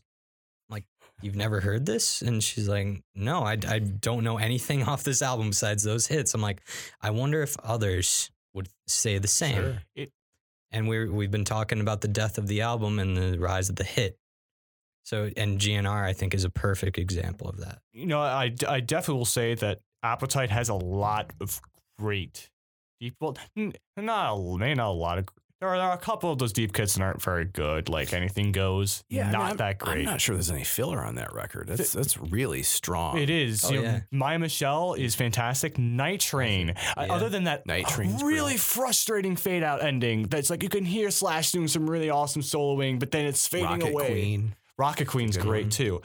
But so and here's one of the reasons why I really want to do this episode. And remember, I said at the start, this is where I kind of began. I would like to take you back to a brief time period when I was in 8th grade and I was playing a game. Do you ever play a game, Michael, or called Burnout Paradise? No, I have not. So it was like an old, like kind of an arcade racing game. It's like open world, but you know, it's like a set map and you can drive around, whatever. But it's called Burnout Paradise. It was part of a long like game series of the Burnout series. And of course, I think like the city was unofficially named Paradise City. Huh. So what do you think the first song that plays when the menu starts up? Right. I remember when I first starting to play that game, it's like, wow, this is a really good game. It's also like, I like that theme song. I really like that a lot. I looked it up and it's like, okay, it's a band called GNR. Okay.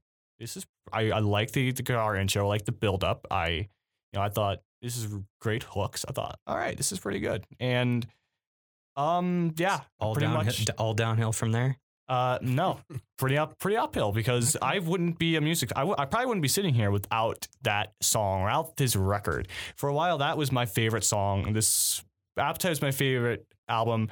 I wouldn't say GNR was my favorite band. That was probably AC/DC around that time. So that was for me. But that's kind of where I began with the hard rock stuff, and especially with the hair stuff. And GNR was really my first, I guess, musical love, at least with that. Now, nowhere as strong as it now as it was back then. But for me, they will always at least hold a special place in my heart because that's where I began. Paradise City was my first like song that I loved. And Say what you will about it. I still think it's a great song, and I think they do well with it. It's a great build up. I think it's almost genius the way they wrote that song. It's a build up, but it never feels like it's not like Stairway for instance, and where that song, it starts off very slow, so it's fairy town. There's a genuine buildup in Paradise City, but it never feels like mellow. It always feels exciting, and yet it still keeps you interested. So I don't know. I still really love that song. I still really think that record's great. And you know what? You mentioned Use Your Illusions, and you know what?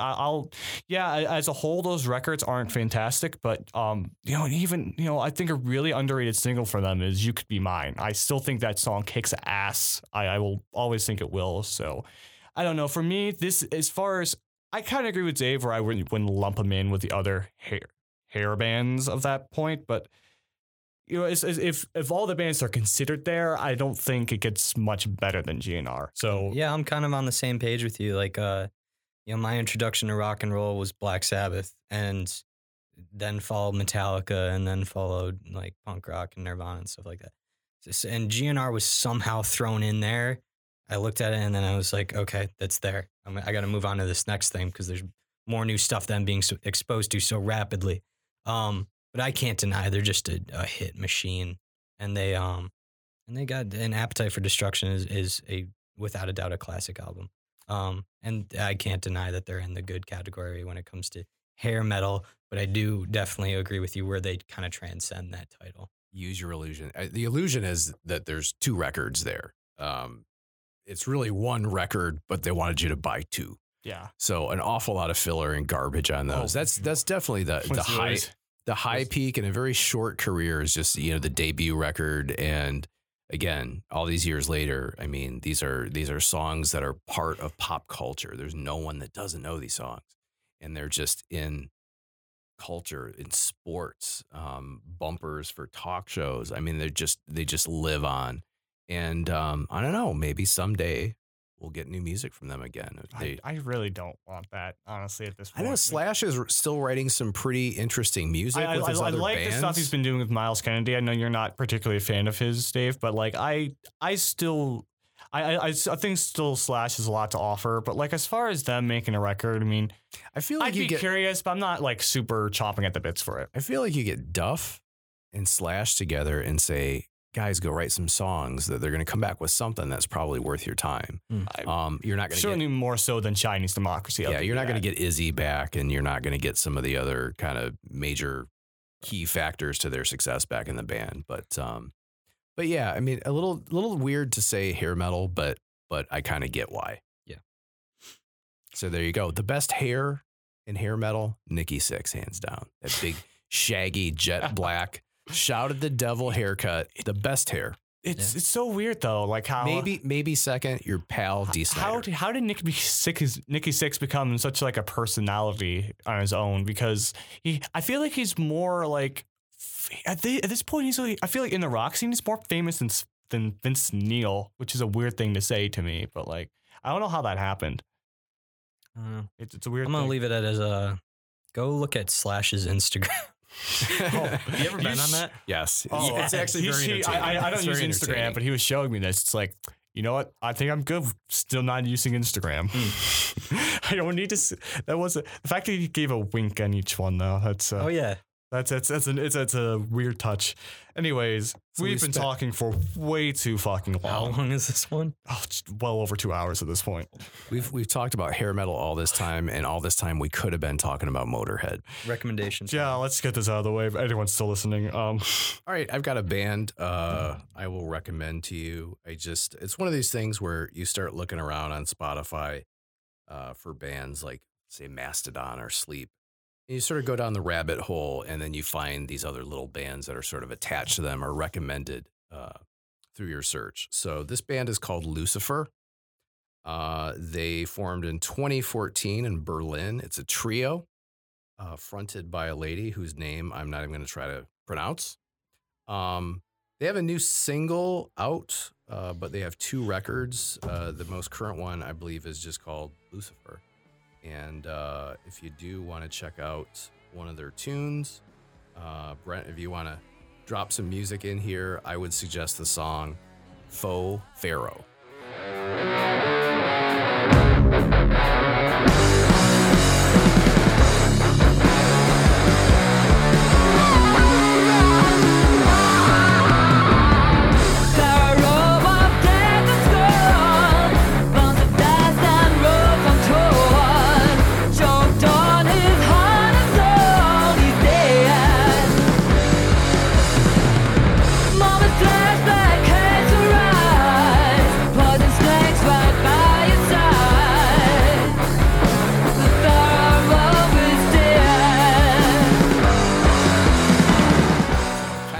Stoner, sludgy rock with a little bit of classic rock mixed in. So do they sound like Highest or something? A little bit. So it's kind of weird. If you can imagine what Mastodon might sound like if Stevie Nicks was fronting them. Kind of strange and weird and kind of cool. So something a little bit different. Interesting. Can you go first, Andrew? Yeah, so I'm going to... So I know... So the reason I picked this, because I know last week, Michael chose a song called Pleaser. Mm-hmm. Oh, what band was it again? Wallows. So and then when you said that, it's like, I remember that there's a great band called the Suede Brothers. It's Suede. They have actually one of their, I guess, biggest songs. I use that in air quotes. It's not like they're that big because they're not. They have a song called Pleaser that's also really good. Are you little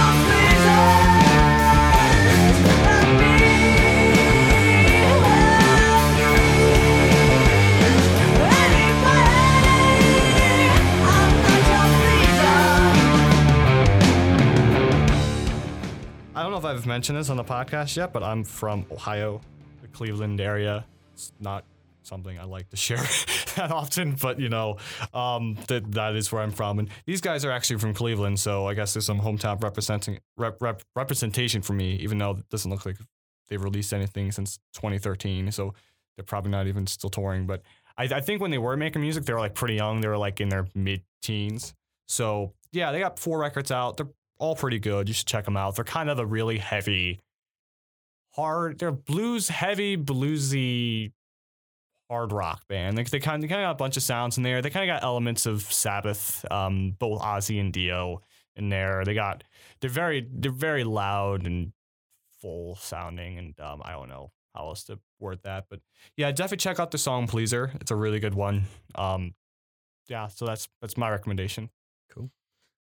Yeah, lastly, I'm going to go ahead and recommend a band that I know personally. Speaking of friends that got me into rock and roll, Black Sabbath and Metallica and all that, this is the guy who kind of did it. It's Nick Green and his brothers with their band Samaritan. If you're listening, how you doing, man? Hope you're doing well. But I haven't talked to you in like 5 years, but hope the band's doing well. But yeah, the band's called Samaritan. They released an album called How Do You Feel last year. Just a good, like, kind of classic rock revival mixed with like kind of some indie undertones. I personally like the song The Fall. The acoustic track on there, I think it's very beautiful. The fall.